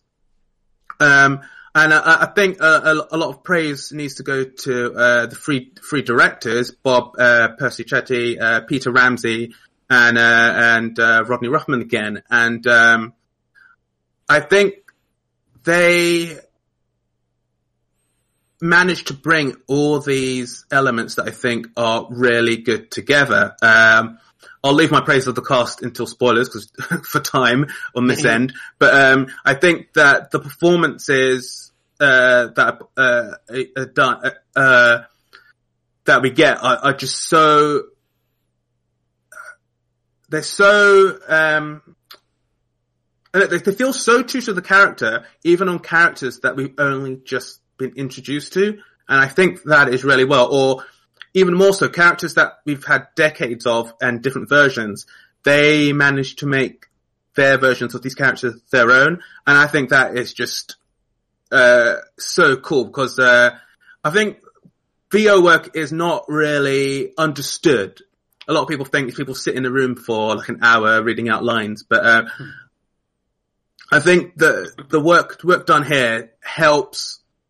Just as the script does, just as the overall direction does, helps pull us through this journey. And like I've seen it twice, and even on the second time, I just didn't feel any drag whatsoever. I just felt pulled through the story, but I didn't feel like it was just action to action to action, and we were skipping over character stuff. And the character stuff is super affecting and poignant. And I think all of that works really well to serve the greater narrative and the greater story, and the audience's ride through that. And I just think it's something that is attempted in a lot of movies, but even stuff like the MCU, I don't feel they nail that a lot of the time. They'll nail elements, but not every element. So I think that's just remarkable in itself. I think the Daniel Pemberton score is really cool. It manages to take elements of Danny Elfman's scores from the Sam Raimi movies, as well as because I think the Spider-Man game does this well. I haven't got the composer's name to my head at the moment, but I think that does a good job, from what I've heard, of pulling in these themes and having that metropolitan New York feel of like web slinging through buildings, and portraying the drama of that, and the intensity of that, and the pleasure and the freeing nature of that through sound, but also having really good drama beats. And I think that Pemberton's work on this is super effective in that regard. I would also, I mean, I could go on forever, but I'll say last thing before spoilers that I'll say is that I think that a lot of the themes in this movie are super poignant. I think that they're handled really well. I don't think they are bashing you over the head with any particular thing, and they also don't feel trite or cliche, despite them being influenced from stuff from the very original Spider-Man comics with that Lee and Ditko were doing. But I just think that it's just like the character that has endured through these decades, the film itself and its messages and themes managed to be as resonant and also as timeless as those. And I think that all these different elements together work to give us a movie that works on multiple levels, and I think it works for multiple audiences. That is quite, in ways, quite intense for, like, I would say for younger kids. But it manages to be one of those movies that has something for everyone, whether young kids, whether teenagers, whether like millennials like us, and even Generation Xers. I think it just has something for everyone, and the direction, the script, and all of that work in service to giving this whole package that just feels really polished and really considered. Yeah. And that's pretty much my blurb. All in all, I would say that it is So overall, before we move on to spoilers, all in all, I'd say that it's a great representation of what Spider-Man is and what Spider-Man means to comic fans today, and a modern Spider-Man story for today's world and today's fans, and hopefully to make some new fans. Like, hopefully it will bring some new people on board and introduce the Marvel world and the magic of Marvel to some unsuspecting kids that might, in the same way that we had that from the Spider-Man cartoon in our youth and such. It might be something that brings new people on board, which I would really love. I would really love for that to happen. And yeah, it's just a great film. I loved it. Definitely. And yeah, it's representative, as Leon laid out, it's representative of today's society and the fabric of that society and today's comic fans, the youth of today and everything else, which I really enjoyed. It was really cool. Yeah. So I guess we're on to spoilers now. The juicy stuff. Yes. So if you've not already seen the film, this is where you stop listening. Once you've seen the film, come back and listen to the rest of our discussion next, which we're going to be going into, sort of like delving deeper into the film, and we're going to be talking spoilers. So yeah, if you've not already seen it, stop listening now. So guys, spoiler section. I want to kick this off by the way that this movie handles the Miles Morales origin story, with the death of Peter Parker and the whole thing with the Green Goblin and everything else. I think I was going to say, that's one thing that I was careful to talk about in the non-spoiler section, is that the trailer introduces the concept of one Peter Parker, but we actually end up seeing two different Peter Parkers. We see Peter Parker, the 26-year-old blonde, perfect version of Spider-Man, portrayed by Chris Pine, and then he's quickly, he is killed off in the opening conflict and replaced by Peter B. Parker, who is played by I've forgotten his name. Does anybody have his Jake name? Johnson? Jake Johnson. Jake Johnson.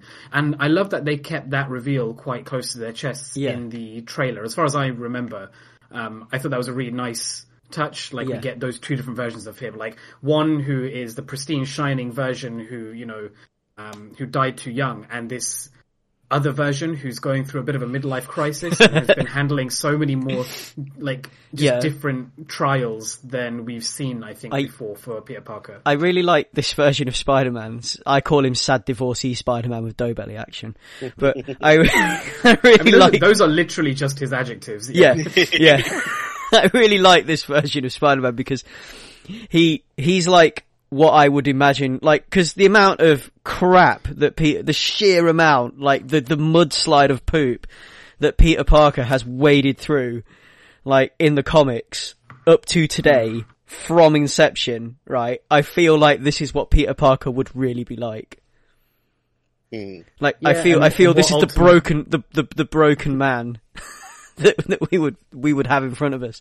If we were to meet Peter Parker, this is what Peter Parker would be like today. This kind of tired old, he's just fed up. And I'd be fed up too if half that stuff had happened to me, Well, it's jaded. Well, because Leon mentioned how this film can serve so many different people. It can mean so many things to lots of different types of people. The fact that there is a version of Peter Parker who's doughy, sad, divorced dad version, which is, must be a very relatable thing to a lot of people. That's not what I focused on at all in both of my viewings. I only really thought about it after I'd seen it for the second time, because I was so focused on Miles' story. There is this whole subplot of how Peter B. Parker comes to deal with his loss and, coming to terms with the fact that he needs love in his life and what it means for him to, embrace having children and all this and that. That was kind of secondary to me after all the Miles stuff. So I don't know how you guys felt about all that. Yeah, I mean, having only seen it once, it did shine through to me a bit more, when I watched it, Peter B. Parker's, sort of story arc. But it's played very subtly. it's not, again, I know we keep using this term throughout the whole episode, but it's not beating you over the head with it. You know, he comes in, he's ultra jaded, very dismissive of Miles. It's seeded in that he didn't want kids, and that's sort of what drove him and MJ apart, among other things. But you have all these little moments where, when he's teaching Miles to web swing, and it's like, yeah, you're getting it, kid, whip it out, and he's, getting more and more into it. And then when you have I think it's the conflict before the final conflict, or it might be the start of the final conflict, sorry, where, Miles is handling his business and Peter B. Parker's sort of like, yeah, you're doing it. I'm so proud of you. I should have kids, and then should I have kids? And then he has to run off and do the next thing. Yeah. And then, just before everyone's sort of separating out and they're deciding who has to stay behind, he finally has that epiphany moment where it's like, you can handle this. Everything's going to be okay. I leave it to you. I trust you. Yeah. Yeah. And I think, so for me, I found both of those storylines intertwined almost inseparably. So as much as this was like the Miles show for me, which it very much is, Peter B. Parker, what I thought I was going to get from the trailers is that sort of like sad sack, kind of like don't meet your heroes, kind of, lame-o, not quite as bad as, Spider-Man Reign, but, deep cut for you hardcore ACers out there. But, I thought we were going to get this sort of lame, sort of like, blah, superheroing is blah, blah, blah. But, despite the fact that he is older, podgier, sort of, divorced Spider-Man, he's still fucking Spider-Man. He's still a good Spider-Man. He's not like he's tripping over and whacking into stuff. He's super competent still. And that's what I really liked about it, because, it ties into his, the general thing of Spider-Man, and what the movie, tells us, where it's about getting up. It's about getting up again. And he has that. And there's so many scenes, later on where, as he starts to sort of move more into, that mentor, / father figure type, role, it never feels like it just comes out of anywhere, and just because the story needs it to, it's like, yeah, it's seeded so well, when, Gwen, Miles and Peter go to Aunt May's and they go down to the lab, and then they meet the others. They're where they're all quizzing him, can you do this? Are you ready? And he's like, yeah, he can go invisible, but not on command. And he's got the venom, spike thing. It's like, but not on command. And it's like, but he's still there cheerleading him. And at that point, they've only really done the bit where they went to the Alchemax bit, and he's teaching him how to web sling. But just in those parts, you have that bit in the vent where he's calling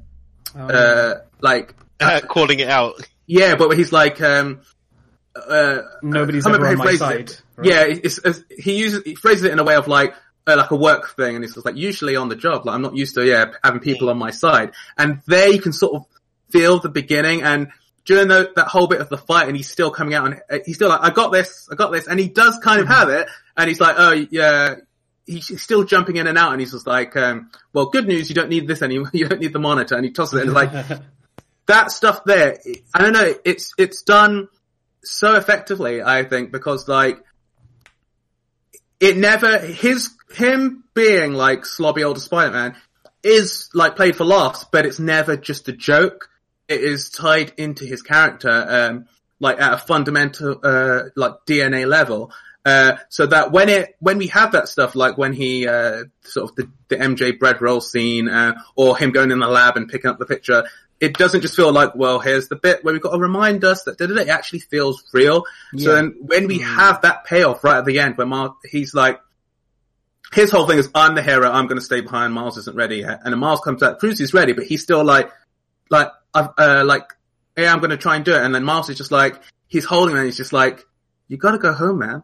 And that hit me a lot on the first time, because you have the thing where they both there for each other in that really interesting way. So it's like, Peter gives Miles what he needs earlier, where it's like, how will I know when I'm ready? Where they're in his dorm room before they all leave. And he's like, you won't. And they all just go. Miles, has that scene with his father and the echoes of what Peter told him. So when he does the jump off the skyscraper, which I'll talk about more, because that's one of my favorite scenes in the movie this year, Like, it feels so earned and real that and normally that's just the moment. You have the father figures giving the character what they need and they do it. But the fact that feeds into Miles then having his moment, giving Peter what he needs, telling him, you can do it, you've got to go home, man. Like, like, a lot of movies just wouldn't handle that, so deftly. Like, there's no reason to, kind of, because he's not really the main character, but the fact that they pay off his storyline as part of that in such a clean, like, finessed way, I just got a lot of love for. Yeah, it was handled very well because, like you said, it's not necessarily his movie, but, if Miles wasn't in this, you'd still have enough of Peter B. Parker to make a Spider-Man movie. Yeah, definitely. And then one thing that I did like, I know you're going to get into the skyscraper scene later on, but the way that they lead up into that is done because it's done visually. It reminded me a lot of in Night's End when, and again, this is again a deep cut for anyone who hasn't read the comic, but when Bruce Wayne is sort of trying to come back as Batman and he's training under Lady Shiva and coming back to Gotham and all that stuff, there's multiple moments where in between everything that's happening, like everything will stop and it will cut to him not in the Batsuit because he's not ready to wear the mantle yet, on top of a gargoyle, and it's the first gargoyle that he ever jumped off in his year one, holding a grappling hook and a batarang, and he's poised to jump off and he's got this whole internal monologue, and then the last panel is him walking away wordlessly because he knows he's not ready yet, and it leads up and it leads up and it leads up, and then right near the end of the book when he's ready to come back to Gotham as Batman, he's in the suit, you don't see the lead up, you see a full page splash of him jumping off the gargoyle, and the internal monologue is about how free he feels, it's like riding a bike, it's second nature, he feels the blood pulsing through his veins, blah blah blah. But it's just that lead up and payoff to him being ready to make the leap is what I felt when I was watching Miles. When he's, running up the stairs to the skyscraper, it's too high. He runs into a 2-story building. He's still not ready. And then, like you said, he's in the costume. He jumps off the skyscraper. It's done visually without beating you over the head of, this is a training montage. Yeah.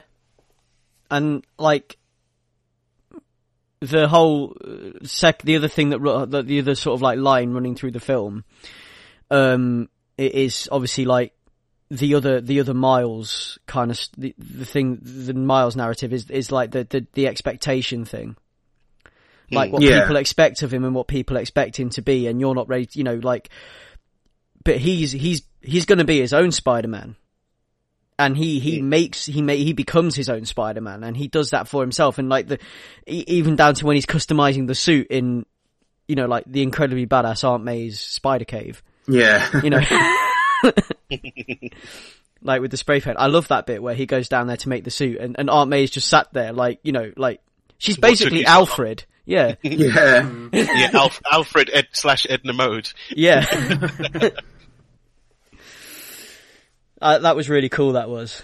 The Spider Cave was a really cool bit for me. Like when they all get together in the Spider Cave below the shed, and Peter B. Parker's like, "Oh yeah, I've got a shed full of spider gear." Yeah. We know what your shed full of spider gear looks like. It's the one that we've probably seen in a comic or two some point, where it's just like because Spider-Man, like, he never has anything on that level, does he? Ever. He's always just like really kind of like cobbled together, kind of like sad hiding place type thing. It's basically becomes, as you allude to, like the Batcave, because as we go down, I mean, this is a movie stuffed to the gills with stuff in the background and Easter eggs and all that. Yeah. And one of the biggest bits of Easter eggs we get is when we are in the Spider Cave, and you've got it all. You've got the spider vehicles. You've got all the different suits. It's so cool. Mm. Yeah, definitely. You see all those suits in like, it's a really Batman way of displaying your suits. Yeah. Like, totally. And, that Spider-Man dune buggy that will... Yeah. that plucked a heartstring for me, because I remember seeing the toys as a kid, hearing about it in the comics, and then it comes up is a very big part of Spider-Verse as well, because Miles has his own little mission in Spider-Verse to collect some of the younger heroes, and he uses the spider buggy to get them. Yeah. And you've read Old Man Logan, right? Yeah. Yeah. Oh man. So there you go. It comes up again. Yeah. Hawkeye and Wolverine traveling across blind Hawkeye and old Yeah. Wolverine traveling across the America in the Spider-Man buggy. One thing I loved about the Spider Cave and Aunt May is again going back to how they've sort of tied things together in a very efficient way, is that a big part of the Miles Morales Ultimate Spider-Man run is that Aunt May in particular, but May, Gwen Stacy, and MJ are very much there for Miles while he's sort of finding himself. And it doesn't take them very long to figure out that he's the new Spider-Man. You know, Aunt May is very sort of, not dismissive, just distrustful of him taking up the mantle. Gwen is outwardly hostile to him at the very beginning. And there's a wonderful moment. It's a huge payoff where, Aunt May says, I need to see this boy. And she goes around to his house with Gwen and MJ. And you have like the old guard of like the most important people in Peter Parker's life come together, and Aunt May hands him a box, opens it up, and it's Peter Parker's web shooters. So it's literally, the Spider family handing the mantle to Miles. So I love that Aunt May was a big part of the movie for that, in him sort of getting together with the Spider-Men. And they did it in a similar way where she had web shooters ready for him when he got down to the cave. Yeah. Yeah. That she crafted herself. Yeah. Sorry, continue. You finish your point, because I was going to move on to something. So was I, so you might as well continue. Before either of you do, with the whole Peter B. Parker thing, when I was talking before about there being so many Spider-Men in the comic and them condensing it down, it runs the gamut of like really hopeful Spider-Men to like Spider-Man who murder people. And obviously superior Spider-Man's in there as well, so arsehole Spider-Man. But like the perfect Peter Parker that's played by Chris Pine is very, very reminiscent of, there's a version of Ben Reilly in Spider-Verse who plays a perfect Spider-Man who has never lost a battle. No one's died. He never lost Gwen Stacy. He never broke up with MJ. He's he's almost like the Flash in that he's just perfectly quippy, almost annoyingly hopeful. And then Peter B. Parker sort of encapsulates all of the sort of dour side of the Spider-Man in the group. So I like that they managed to sort of condense all of that down as well. Well, it's the difference between the Spider-Man we were given in the 90s and how tortured and how, I mean, I'm not saying Ultimate Spider-Man wasn't tortured, but like how kind of like hard Peter Parker's life was in those comics. Like, from the 60s up into the 90s, up into the year 2000, like in the Amazing Spider-Man books I'm talking about. And the Spectacular Spider, and then like the Ultimate Spider-Man is this clean young version of Spider-Man who dies young and passes the mantle to Miles, which is kind of what happens in the comics as well. Which is, it's cool how they adapted that. So I think we should move on to villain designs. Can I say the thing that I was about to say? Say the thing you're about to say. Say it.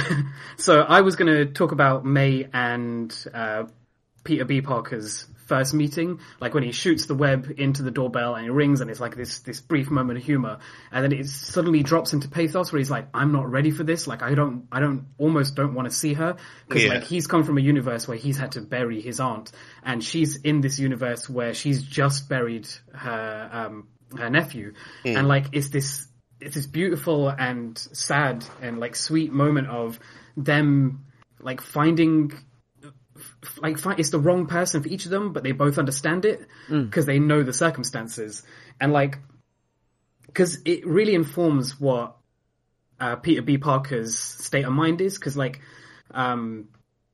he's constantly on the verge of giving up but never does. Like one of the theses of this movie is like you keep getting back up, and it ties in nicely to how Miles keeps giving him this hope, keeps giving him this reason to continue, because like the ultimate version of him giving up is almost that thing where he wants to be the sacrifice, he wants to be the one, he's like, I've got nothing to live for, so I might as well be the one who stays behind and pushes the button and lets everyone else get back home. Yeah. And I love that, the way it flips at the end, where like Leon was saying, where Miles says, man, you gotta go home, you know?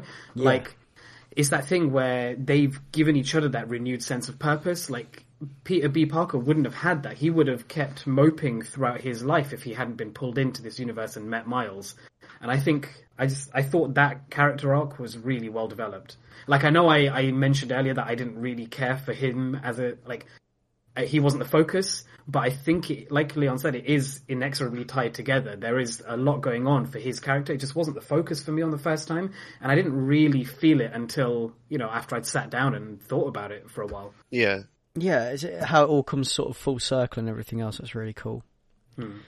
But yeah, like the villain designs, characters, villain designs I wanted to get onto, because this is the bit I really wanted to talk about, because there's some really, really cool designs in this movie, and one of the biggest ones for me, one of my favourites, I think you mentioned before we started recording, actually, Ray, your favourite as well, was Olivia Octavius.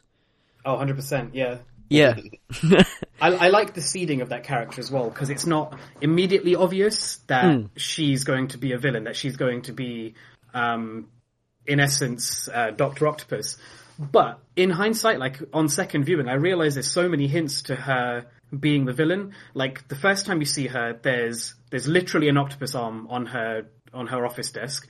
Her glasses are octagons. The badge that she is on the chair when she straps Peter to it is an octagon. And the fact that she's like a quantum physicist, like it should be the first hint that she's going to be the villain, Yeah. Yeah, I love that I just loved her character design. I love the way she, like, her hair is all springing out. Yeah. And, like, she has all those, like, the cool colors around her scarf and everything. It's almost reminiscent of, like, the quote-unquote Banksy art that happens when the universes collide, like, all the different colors melding together. I thought there's some great character design for her. Also, Beautiful they're, like, graffiti mega art, sly of her, because, in the bit in the class where he meets, like, Gwen, and she's on screen, but like where Miles is standing, so it has her name, Olivia, and there's an O, but where he's standing you can't see the rest. They're sly with Gwen as well.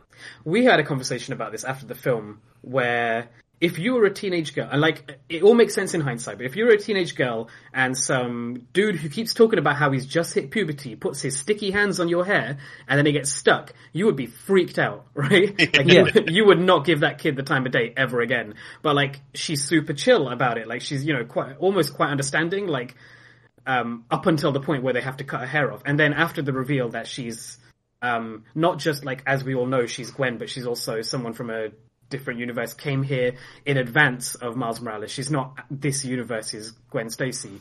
It all makes sense in the wrap up. Yeah.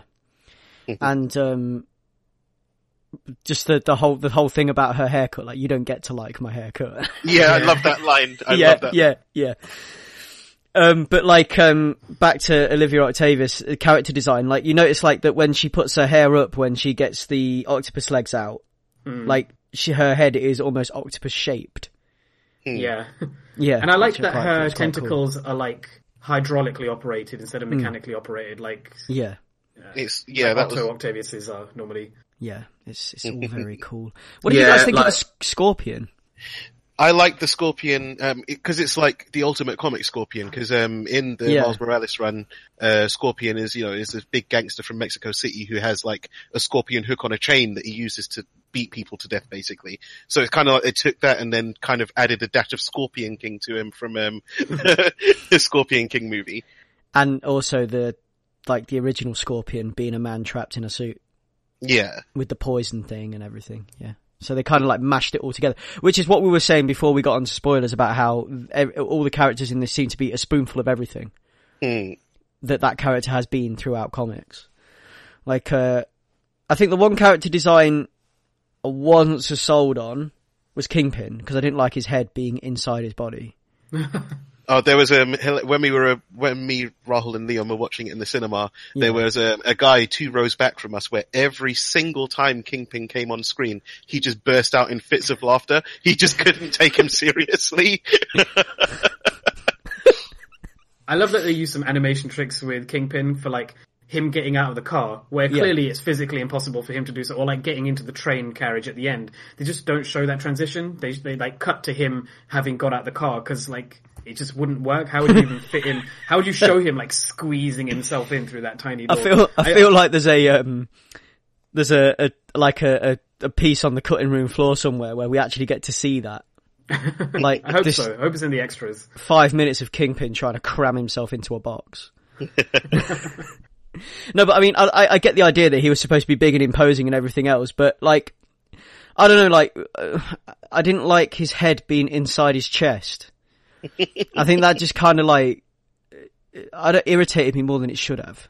I don't know I thought why. it was kind of cool, like that whole stocky, like it shows that he's got it's more power than fat, which is like a running theme with him. Yeah, yeah. Also, I thought like he was just intense and like this larger than life in like every use of that phrase, really. Yeah. So when you have that scene at the beginning where he kills Peter, it's shocking.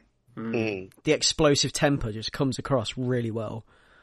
Yeah, one of my, no, I was just going to say he's like, whenever he's walking around, whenever he's talking, whenever he's on screen, he almost feels like a tyrant from the Resident Evil games. Like he's pure imposition. His footsteps, like, boom, the whole cinema, everything shakes when he walks. Yeah. Like you would not want to be in a room with him. Speaking of everything shaking, Leon went to see this in 4DX or whatever it is, didn't you? I did, and I lived to tell the tale. So, like, I think the way I explained this on Instagram was that my whole body was sore.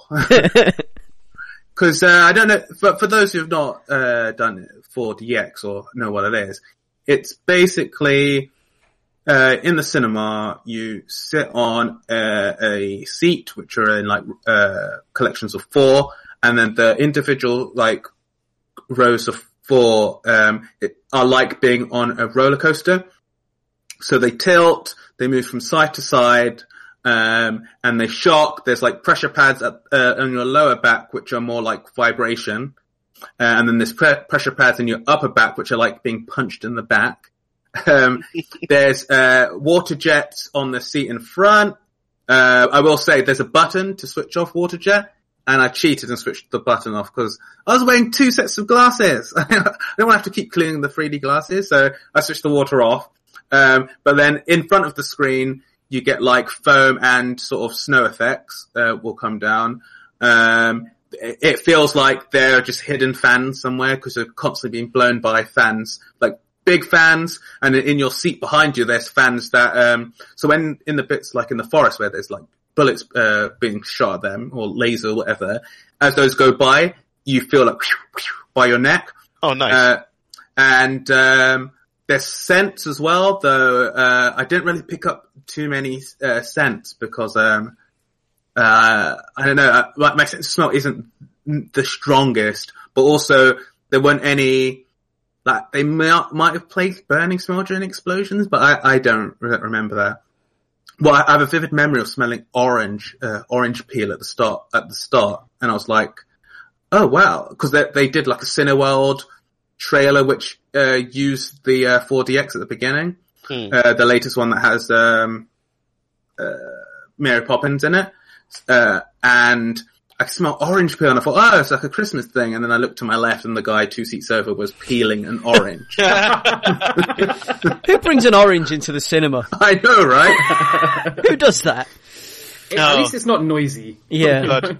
I once went on a date with a girl who brought a Greg's bag of food into the cinema and was eating a tuna and cucumber sandwich and a cheese and onion pasty. And needless to say, there was no second. Before the movie, like during the trailers or during the movie? During the movie. Oh my god. It's just like that guy that heats up his like really pungent food at work. Oh, everyone has that in there, right? Yeah. The guy that heats tuna fish in the microwave at work. Fish and vegetables. Tuna fish would be a blessing. It's always mackerel or something, or red snapper. It's like, why are you doing this to us? Oh, we've got someone that did it with tuna fish, and then I've been at work before, and people bring their food back to their desk where I work sometimes because breaks ain't long enough, and people like do get like full ready meals, like those like ready meals from the fridge aisle, and heat them up, then bring them back to their desk. Which I mean, it's fine, you know, it smells good, it's food, but like when you're stuck next to it and you can't do anything about it because you're stuck at your desk, and it's just, yeah, it's not good. Yeah. It's that unwritten rule Yeah. where if you're eating it, it's the most delicious smell in the world. But if you're trapped with it, it's Yeah. just the worst experience. That's why Exactly, food yeah. on public transport should be banned. People Yeah, who eat hot food on trains and buses are just the scum of the earth.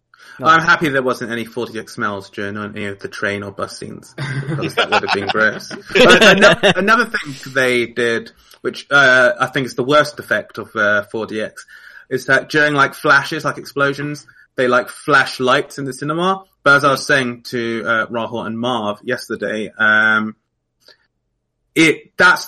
that is the worst effect, because that's the one that takes you out of the film mostly. Because after a while, when you've been shaken around gently or roughly, you're just like, this is the film now. This is life. I feel what I see and hear. But then when it flashes, you see that you're in a cinema scene with people, and it's kind of like, ugh. So there you go. That's what it's like to be beaten up by a chair.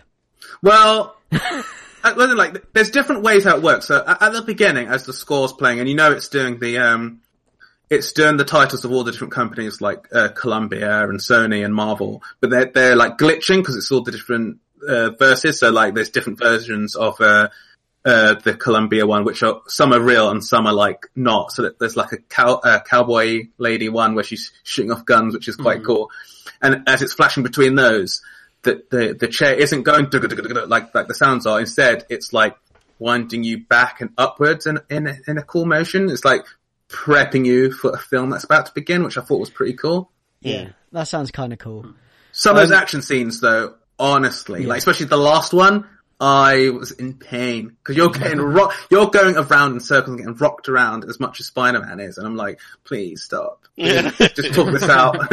It's like it sounds like those rides that you go to. You know when they were a thing like years ago. Like the last time I went to a theme park, you go in and sit in a cinema screen, and the chairs jerk you about and everything else. And it's like a there's like a mine shaft one that I went on, like an Indiana Jones one. Yeah. Well, yeah, something like, I'd say the best version of this is obviously Star Tours at Disney. But I think 4DX is definitely something worth trying, but never as the first way to experience a film. But I'm happy I did it, but I'm also happy I did it with a Cineworld card where it didn't cost me like 25 quid or whatever it cost. God. Yeah. No, I don't think I'll be doing there's no place to do 4DX in Leicester as far as I'm aware at the moment anyway. But yeah. It just sounds like it would just take me out of the film, but I mean, when they hone it a little bit, maybe. Yeah. Yeah. And it's not such brute force. Won't be an early adapter of 4DX, I don't think. But yeah,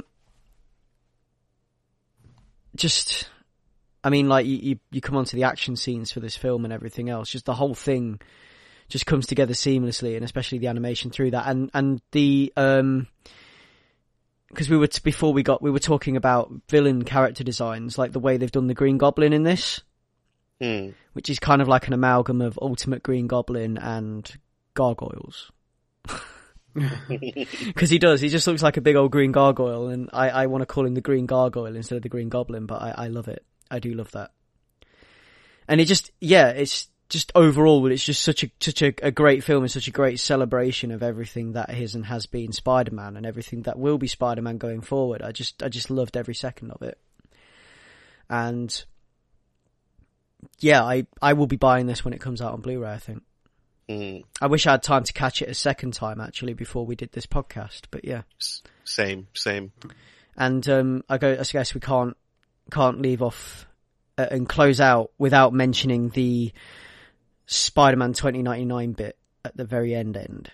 Oh, that was glorious. Yeah. That was really cool. Because he's like the one sort of version of Spider-Man like that you thought might have turned up in the film that didn't turn up in the film.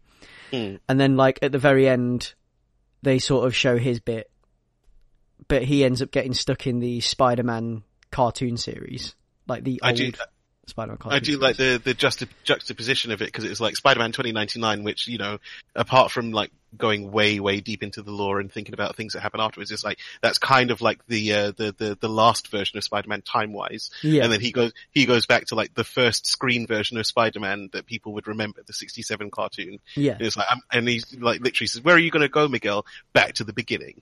And it's really cool how it's done as well, because you have like his AI assistant, is it Lila? I can't remember her name, but like she's like glitching around, and she kind of looks like Robot Chicken-esque, like claymation. And she's zipping around, and she's dressed all like in white and with glasses and stuff. And then it's Oscar Isaac, isn't it? Who's Miguel? I believe in the movie, yeah.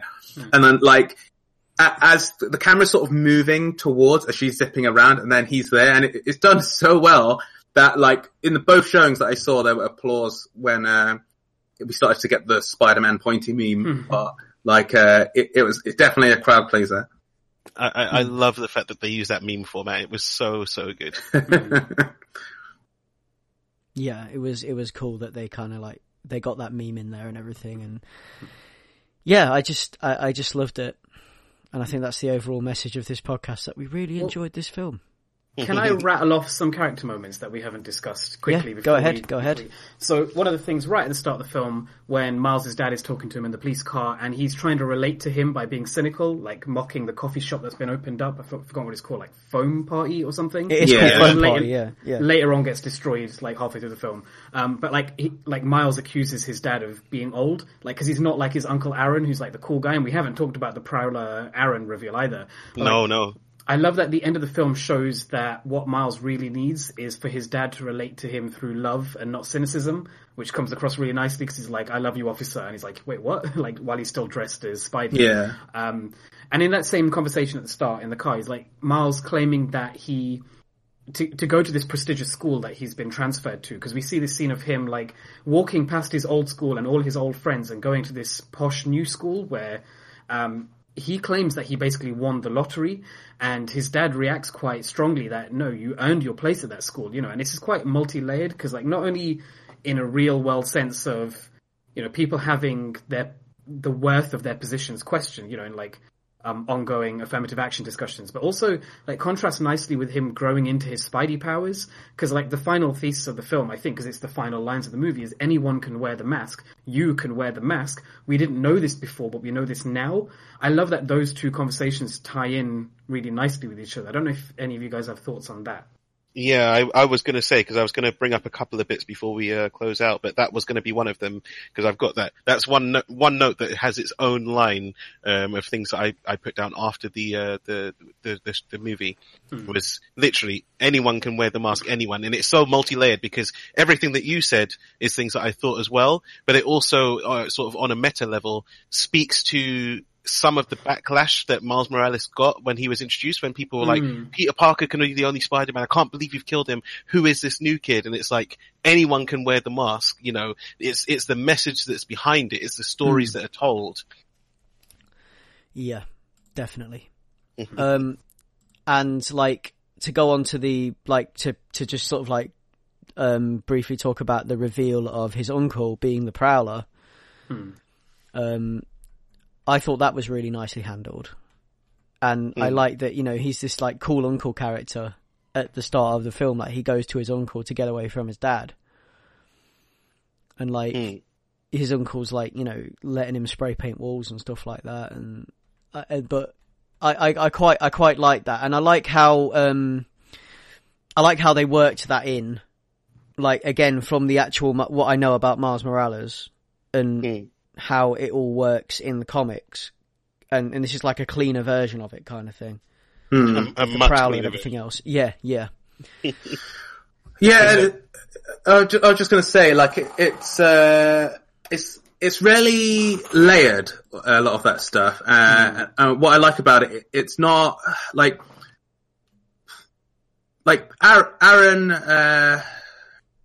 Davis. He could be there's so like weak ways to write that character as like the bad uncle type thing. He's kind of cool, but and who has their last minute thing. But instead, there's so much weaved into weaved into their stories and the characters. So like one of the themes throughout the movie is father figures, but instead of it being a daddy issues thing, which is what you'll often get with this, and I mean, kind of original Spider-Man deals with this because his parents were killed. And what's kind of like nice for me personally, is that,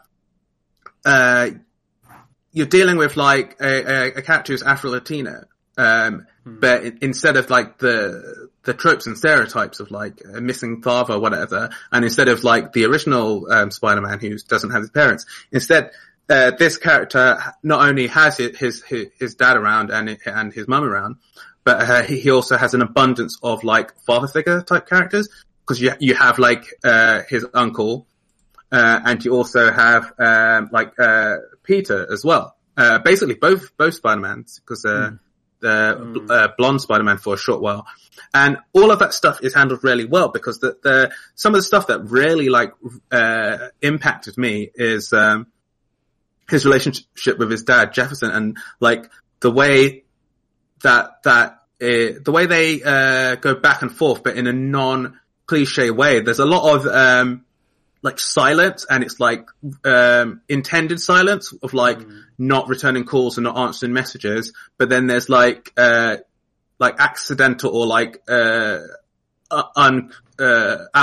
of his control silence, like when he's in the room with the web on his mouth and his dad comes up, and like just that alone, like in this short amount of time they introduce us to these characters and they make us care about people's relationships. So like when Aaron is like shot by the Kingpin, like that is like boom, and that's the second father figure character who's been murdered in this movie by the Kingpin as well. Yeah, so it's like that is like a proper like like stab in there, and then you have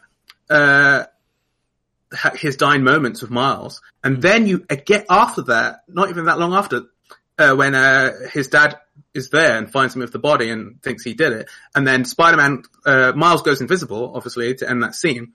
But then he's there with his brother, and connecting back to the scene where he's outside the room, and he's just like, cause we know from their thing where they've been estranged, and he's like, you can feel that weighing of like, I can feel this like distance opening between us, and it's like, you don't have all the time in the world to fix these things. Like, you lose so much by just letting these things fester, and like distance like this, it's just, it's not going to work. And like, as you guys said, like that, the message there, like for me, it's really nice and emotive to see like a black dad tell his black son, like, I love you multiple times during the movie. And that just be like a solid thing running through the spine of the movie. I just thought like, yeah, stuff like that really got me.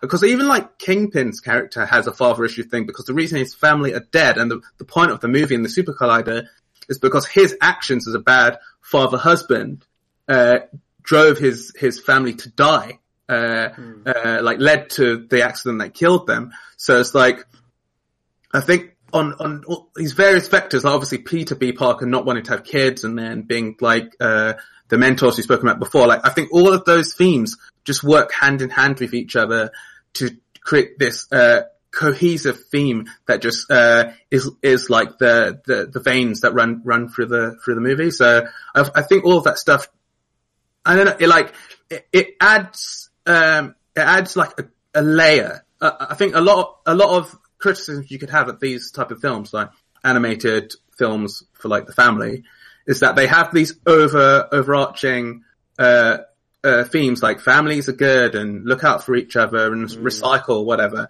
But this one, it has those things, but it's also dealing on some deeper levels for each of these different characters, because there's just little weird moments of like pathos that happen during the movie, like, or like just fun, like noticing stuff that you generally you don't really get in movies like this. So like, when Miles is in the spider cave and he finds the suit that's got a cape, and he's like, hey Peter, this one's got a cape.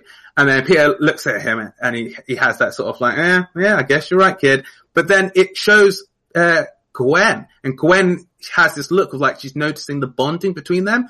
And that's just such a tiny moment, but it just works so well to push forward the themes and, the real character moments in the story. And I just like, there's so many little moments of like during this movie. Like some are like quick lines said by characters as a joke or something that means so much more. Yeah. A lot of it's like unwritten knowing of the characters. You can tell that they really understand the characters well, because like in the moment you just mentioned with the cape, and like the reason like Gwen can be smiling is like for multiple reasons. Because one, she's noticing the bond. Two, she has a different relationship to Peter than Miles did. Like there's all these different layerings. I think it's a credit to the writers because I think it shows a different level of understanding when you can not write something into the scene, but it expresses that they knew and cared about it just in the way that things interact. I want to go back to one quick point about the Prowler, because I had an amazing whiplash moment the first time I saw this movie, where like I think it's 10 minutes in between scenes, because like you get the reveal where the Prowler takes off his mask, and you get this amazing, like, he delivers this line to Kingpin over the phone. He's like, "You know me, sir, I don't ever quit." And then there's like a beat, and then the music sting comes in, and that's really effective. It gets your like heart pounding, and Miles is running away from the situation. And then you have the fight in Aunt May's house, and then you get to the moment where Prowler catches Miles on the roof, and he's holding him by the neck, and Miles pulls his mask off, and you can see this flood of reaction happening on Aaron's face. And then you get this moment where he starts pulling Miles' mask back on while he still has his hand on his throat, and I was like, oh shit, is he pulling his mask on so he doesn't have to deal with the fact that he's about to kill his nephew? Yeah. But then he doesn't, he pulls it back, and then Kingpin shoots Aaron in the back. Like, I think that layering was just, it had me on the edge of my seat the entire time. Mm. No, definitely. That was a great moment, moments, yeah. Just wanted to bring up a little bit of, movie trivia type stuff. You know Donald Glover's character in Spider-Man Homecoming? Yeah. That's Aaron Davis. Yeah. He even mentions he has a nephew who lives in the area. Yeah. And there's a deleted scene at the a deleted post-credit scene where he's trying to get the keys, using keys to try and get the webbing off his hand. Yeah. And then he rings his nephew saying he's going to miss an event. So also appearing in that scene is Herman Schultz, the Shocker. That's who he's selling stuff to. Yeah. Did any of you catch the Donald Glover reference in this movie, in Into the Spider-Verse? Yes. Because I think me and Leon talked about this the other day, but there's on one of the TV screens in Aaron's apartment is like the introduction, I think the intro to Community Season 2, where you see like all of the Spanish study group getting out of bed in the morning, and it's this one clip of Donald Glover waking up from bed wearing his Spider-Man pajamas, and you kind of get a brief flash of it in this movie. I thought that was one of my favourite references. In Aaron's apartment, which is apt, and for audience members who don't know, like as well, like part of the creation of Miles Morales by Bendis and Pichelli is that, and I guess the people like Axel Alonso at Marvel is part like the inauguration of Obama, but also the Donald for Spider-Man campaign in the run-up to The Amazing Spider-Man, the first movie, where he was campaigning to be able to get an audition for that role. And I think there was a quite a big like internet groundswell with that it's kind of nice to see it go full circle. Yeah, that was cool. Did anyone else have like favorite references throughout this movie apart from that one? No? Well, there's just so many that hit home so well that it's hard to choose one. It's difficult. Yeah, because there's so many, because there's like Easter egg stuff, which is awesome. There's all the like cool posters, like from Death Till Shawn, and like the Chance the Rapper with the 4 instead of the 3. Yeah. And there's even like just little things like with the flashbacks of Peter, and like a lot of it is from the Sam Raimi movies as well as some of the Amazing Spider-Man movies. Like just those little bits, and like having a very knowing eye to like the dance which everyone hates and stuff like that. Like there's loads of little things like that. The 42 numbering everywhere. Yeah, that was one of my favorite things. Like it's hard to pinpoint one, because there's so many good, and there's so many that I've missed as well that I definitely I've not seen. Yeah, I'm sure there are, because it's a movie ripe for having loads of background detail. Has anybody? No, I was just going to say another thing which doesn't fall into like the Easter egg one, but like just the sort of like it being Brooklyn, and when we're first introduced to Aaron Davis, like as Miles is running from the Visions Academy there, and they play like Biggie Hypnotize, and it just fits so much. Yeah. So, has anybody got anything else left to say? Yes. I'm glad you said it first. I'll just say, I'll run through a few things like I did on Sabrina. I thought this movie handled out of the city stuff better than Homecoming, because listeners might not know, but one of my criticisms of Homecoming is that I know part of the film, the point of it was to be different and get Peter out of New York. But part of that really annoyed me because, like, for me, the web slinging is a big part of it, and we don't really get like big web slinging scenes with Peter in that film. Whereas in this movie, they go out to Alchemax and they take a bus there. But like, because it's a forest and there's trees outside, we still get like really intense web sling to the level of Peter teaching Miles how to web sling. So I really love that. Like we mentioned before, the upside down shot of Miles falling up into Manhattan. I've loved that since the first trailer, but it still worked on me both times seeing it in the movie. And it's not just because of like the music that's playing and the swell or the time it is, and we get that quick montage of him making the suit and Aunt May and everything. But it's also the framing of it. I mean, it's a beautifully rendered scene, but it's him rising up as he descends into the city that he is going to protect. Like, there's just so many things and so many levels for me of like all of that falling into place, I just love it. There's many moments, in this movie that, threaten to destroy me. And like, Jefferson talking to Miles through the door is, that gets me, and just like the Stan Lee cameo that, especially now, that got me, the quotes at the end of the movie and shout out to Stanley and Ditko at the end, like, that got me. But like, one of the scenes that most got me is watching everybody in New York look at their phones and find out that Peter Parker was Spider-Man and has died. Oh, man. Just talking about that now messes me up in a big way. Like, it's, like, part of that, so like, this is a deep cut to Buffy, and it's not quite as dramatic, but in Buffy, at the end of season 3, as the character's about to transition from high school to college, one of the conceits of the show is that there's like demons and vampires running around the city, and people don't really notice.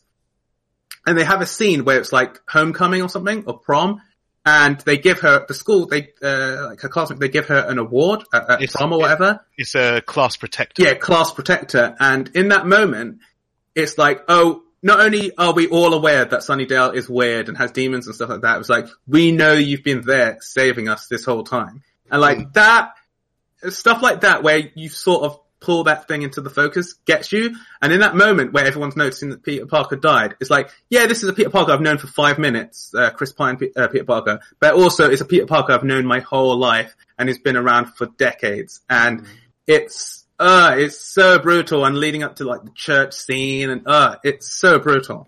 Yeah, I agree. And I think that's it. Does that wrap us up? I have a favourite line. He took a bagel, and then somebody throws a bagel, and there's a little tiny bagel impact sound. Yeah. Yes. That's amazing. And also, it's comics. This whole film is Comics Code approved. Yes. Yeah. Get that in there. Yeah. Oh, Aunt May's sofas are covered in plastic. That's Yes. Also, that is part of an amazing sequence as like the place has been destroyed around her, and she's sort of looking at it Brady Bunch style, looking at the different boxes, and like takes a baseball bat to a tombstone. Yeah. Yeah, I like that. Take it outside. So, I guess that wraps us up for Spider-Verse. And I guess we should probably rattle through our pull lists. Shouldn't we, Ray? Can do. Yeah, go ahead. Yep. So, this is going to be the pull lists for the things coming out up into the new year. So, because after this episode, it's Christmas, and then we're going into New Year, we're going to 2019, and we're going to be, we're going to run through a couple of things that are coming out for the end of this year, and then there's a few things to look forward to from 2019, from the first comic day of 2019. So for me, I've got Teenage Mutant Ninja Turtles number 89, which is going to be a Christmas-themed one, which comes out on the 19th of December.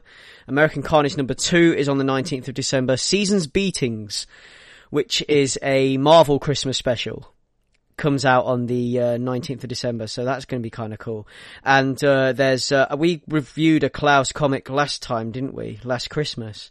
But Klaus and the Crying Snowman is coming out on the 19th of December as well, which is going to be a seasonal comic, similar to the Klaus comic that we, or sort of like a continuation of the Klaus story, if you like. A Klaus, the Klaus Boom comic that we read last year.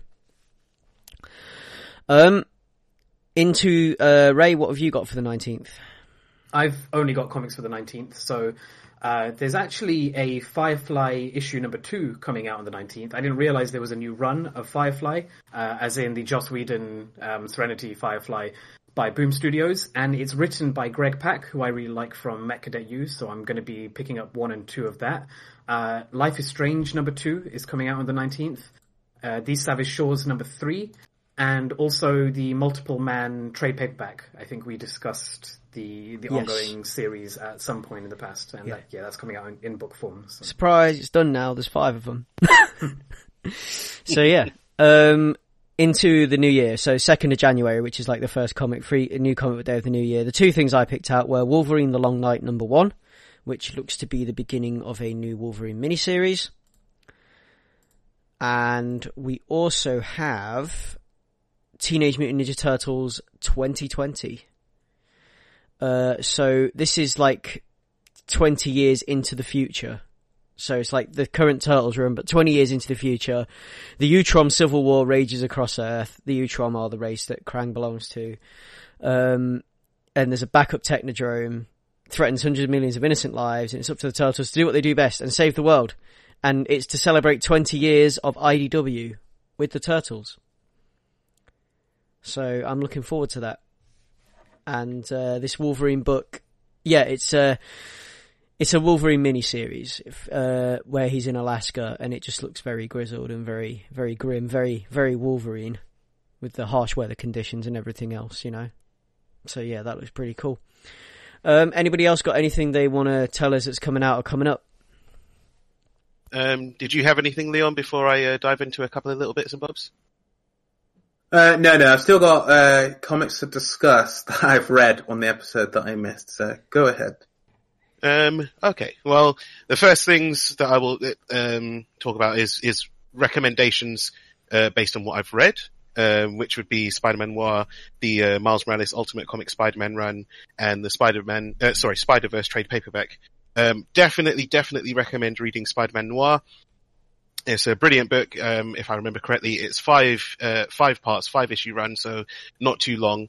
And it's just so beautifully done, because it's obviously being a noir story. It's got a sort of a gritty atmosphere, 1930s crime aesthetic. It kind of, the city feels like Gotham a lot of the time.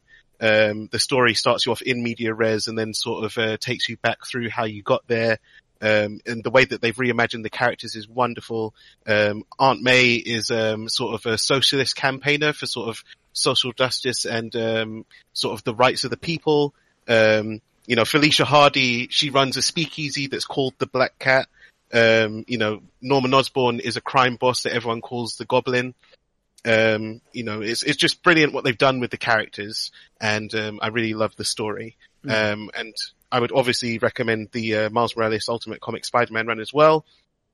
Brilliant run, very, very colourful, rich colours. It feels like it's a storyboard. It feels like you're watching a cartoon or watching a movie. And there's lots of little touches in the comic that I'm glad that they got into the movie as well. So things like, when Miles gets his powers into the Spider-Verse and, his thoughts come up on screen as sort of thought bubbles. That's from the comic, because I think the first issue or so before he gets bitten by the spider, everything's done through speech, so you have normal speech bubbles. But then the second that he wakes up after being bitten by the spider and having his changes, he starts having internal monologue, and he's kind of wondering why his thoughts are sort of rejiggered, and it's almost like a little meta nod to like, you're a comic book character now. It does a lot of things really, really well. Yeah. The one that I would recommend the least, but still recommend, would be Spider-Verse. It's a big book, and it gets real silly sometimes, but it has to be that silly to get that many spider people into the book. And it's everyone, you've got Jessica Drew, you've got Ben Reilly, you've got Kane Parker, you've got, Penny Parker, you've got just everyone. You've got Spider-Man India, who is a really interesting character. You've got like the Japanese contingent, so you've got like the 70s Japanese Spider-Man program. He's there with his Super Sentai robot Leopardin. Brilliant stuff. So I'd recommend all of those, but again, Spider-Man Noir would probably be my top recommendation. And Awesome. then there's books that I would recommend as well, which I've been dying to talk about from catching up with the podcast. The main one, is a book called Futuristic Violence and Fancy Suits, written by, an author named David Wong. And it relates to a phrase that Leon has used multiple times when talking about things like Number One with a Bullet and Crowded, technology 10 minutes into the future. So I know when you guys were talking about the technology with the contact lenses that are sort of almost like wired to the internet and used for surveillance, and that it's, Sony's got a patent and it could be a real thing very soon. They have a similar thing where there's like a more successful version of Google Glass where everyone's got these like big gold hipster glasses, the kind of old 80s style glasses, but they've come back into fashion. But every one of them has like this little blue light in the corner that tells you it's recording. And everything's uploaded so that everyone's live streaming all the time. And the way that news works in that universe is that it automatically just kind of tunes in to what is the most talked about thing. So, like, the basis of the story, I'm not going to go into a huge long thing, but it's this woman named Zoe who owns a cat that she calls Stench Machine because it never stops smelling. She lives a really normal life. She's got a self-driving car and she lives in this futuristic world, but she has takeaway. She never washes her dishes, blah, blah, blah. And all of a sudden she's swept into this, like, whirlwind adventure where these guys in these really, really, fancy suits, are all sort of trying to get to her because her dad, who she's estranged from, was like this multi-millionaire. He could or could not have been part of a massive crime syndicate, and he's died recently and left everything to her, basically. And the way to get into his vault is somehow tied to her. So there's all these like bounty hunters after her. There's people from his company, the suit wearers that are trying to protect her. And it's just this whirlwind adventure, but it's just really, really well done in terms of that sort of theme of technology that could possibly exist tomorrow. I really, really enjoy the book. Nice.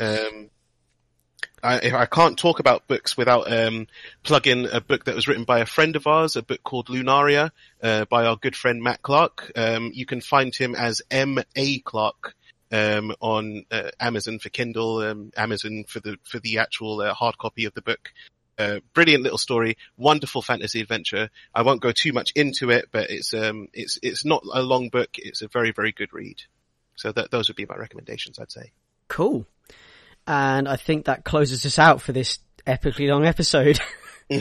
So, you can find us on Twitter under Ace Comicals. You can find us on Facebook under Ace Comicals. You can find us on Apple Podcasts, Overcast, Pocket Cast, Spotify, Stitcher, TuneIn, and Castro. If you want to listen to us, you can find me on Twitter under @Bato. Ray, where can we find you? On Twitter @Monkeh, so that's MOONKEH. Leon, where can we find you? You can find me on Twitter @Leon Everett. And Marv, where can we find you? You can find me on Twitter at Marvin Lafayette, but I don't post on Twitter very often, so you'd probably be better looking for me on Instagram, where I am Marv Lafayette 84. Cool. And you can get in touch with us via Twitter, either in DMs. If you ask us a question, we'll answer it. You can also get in touch with us via the Ace Comicals email address, which is acecomicals@gmail.com. You can find us on Instagram under Ace Comicals as well. That has been Ace Comicals episode number 51. That is Ace Comicals, over and out.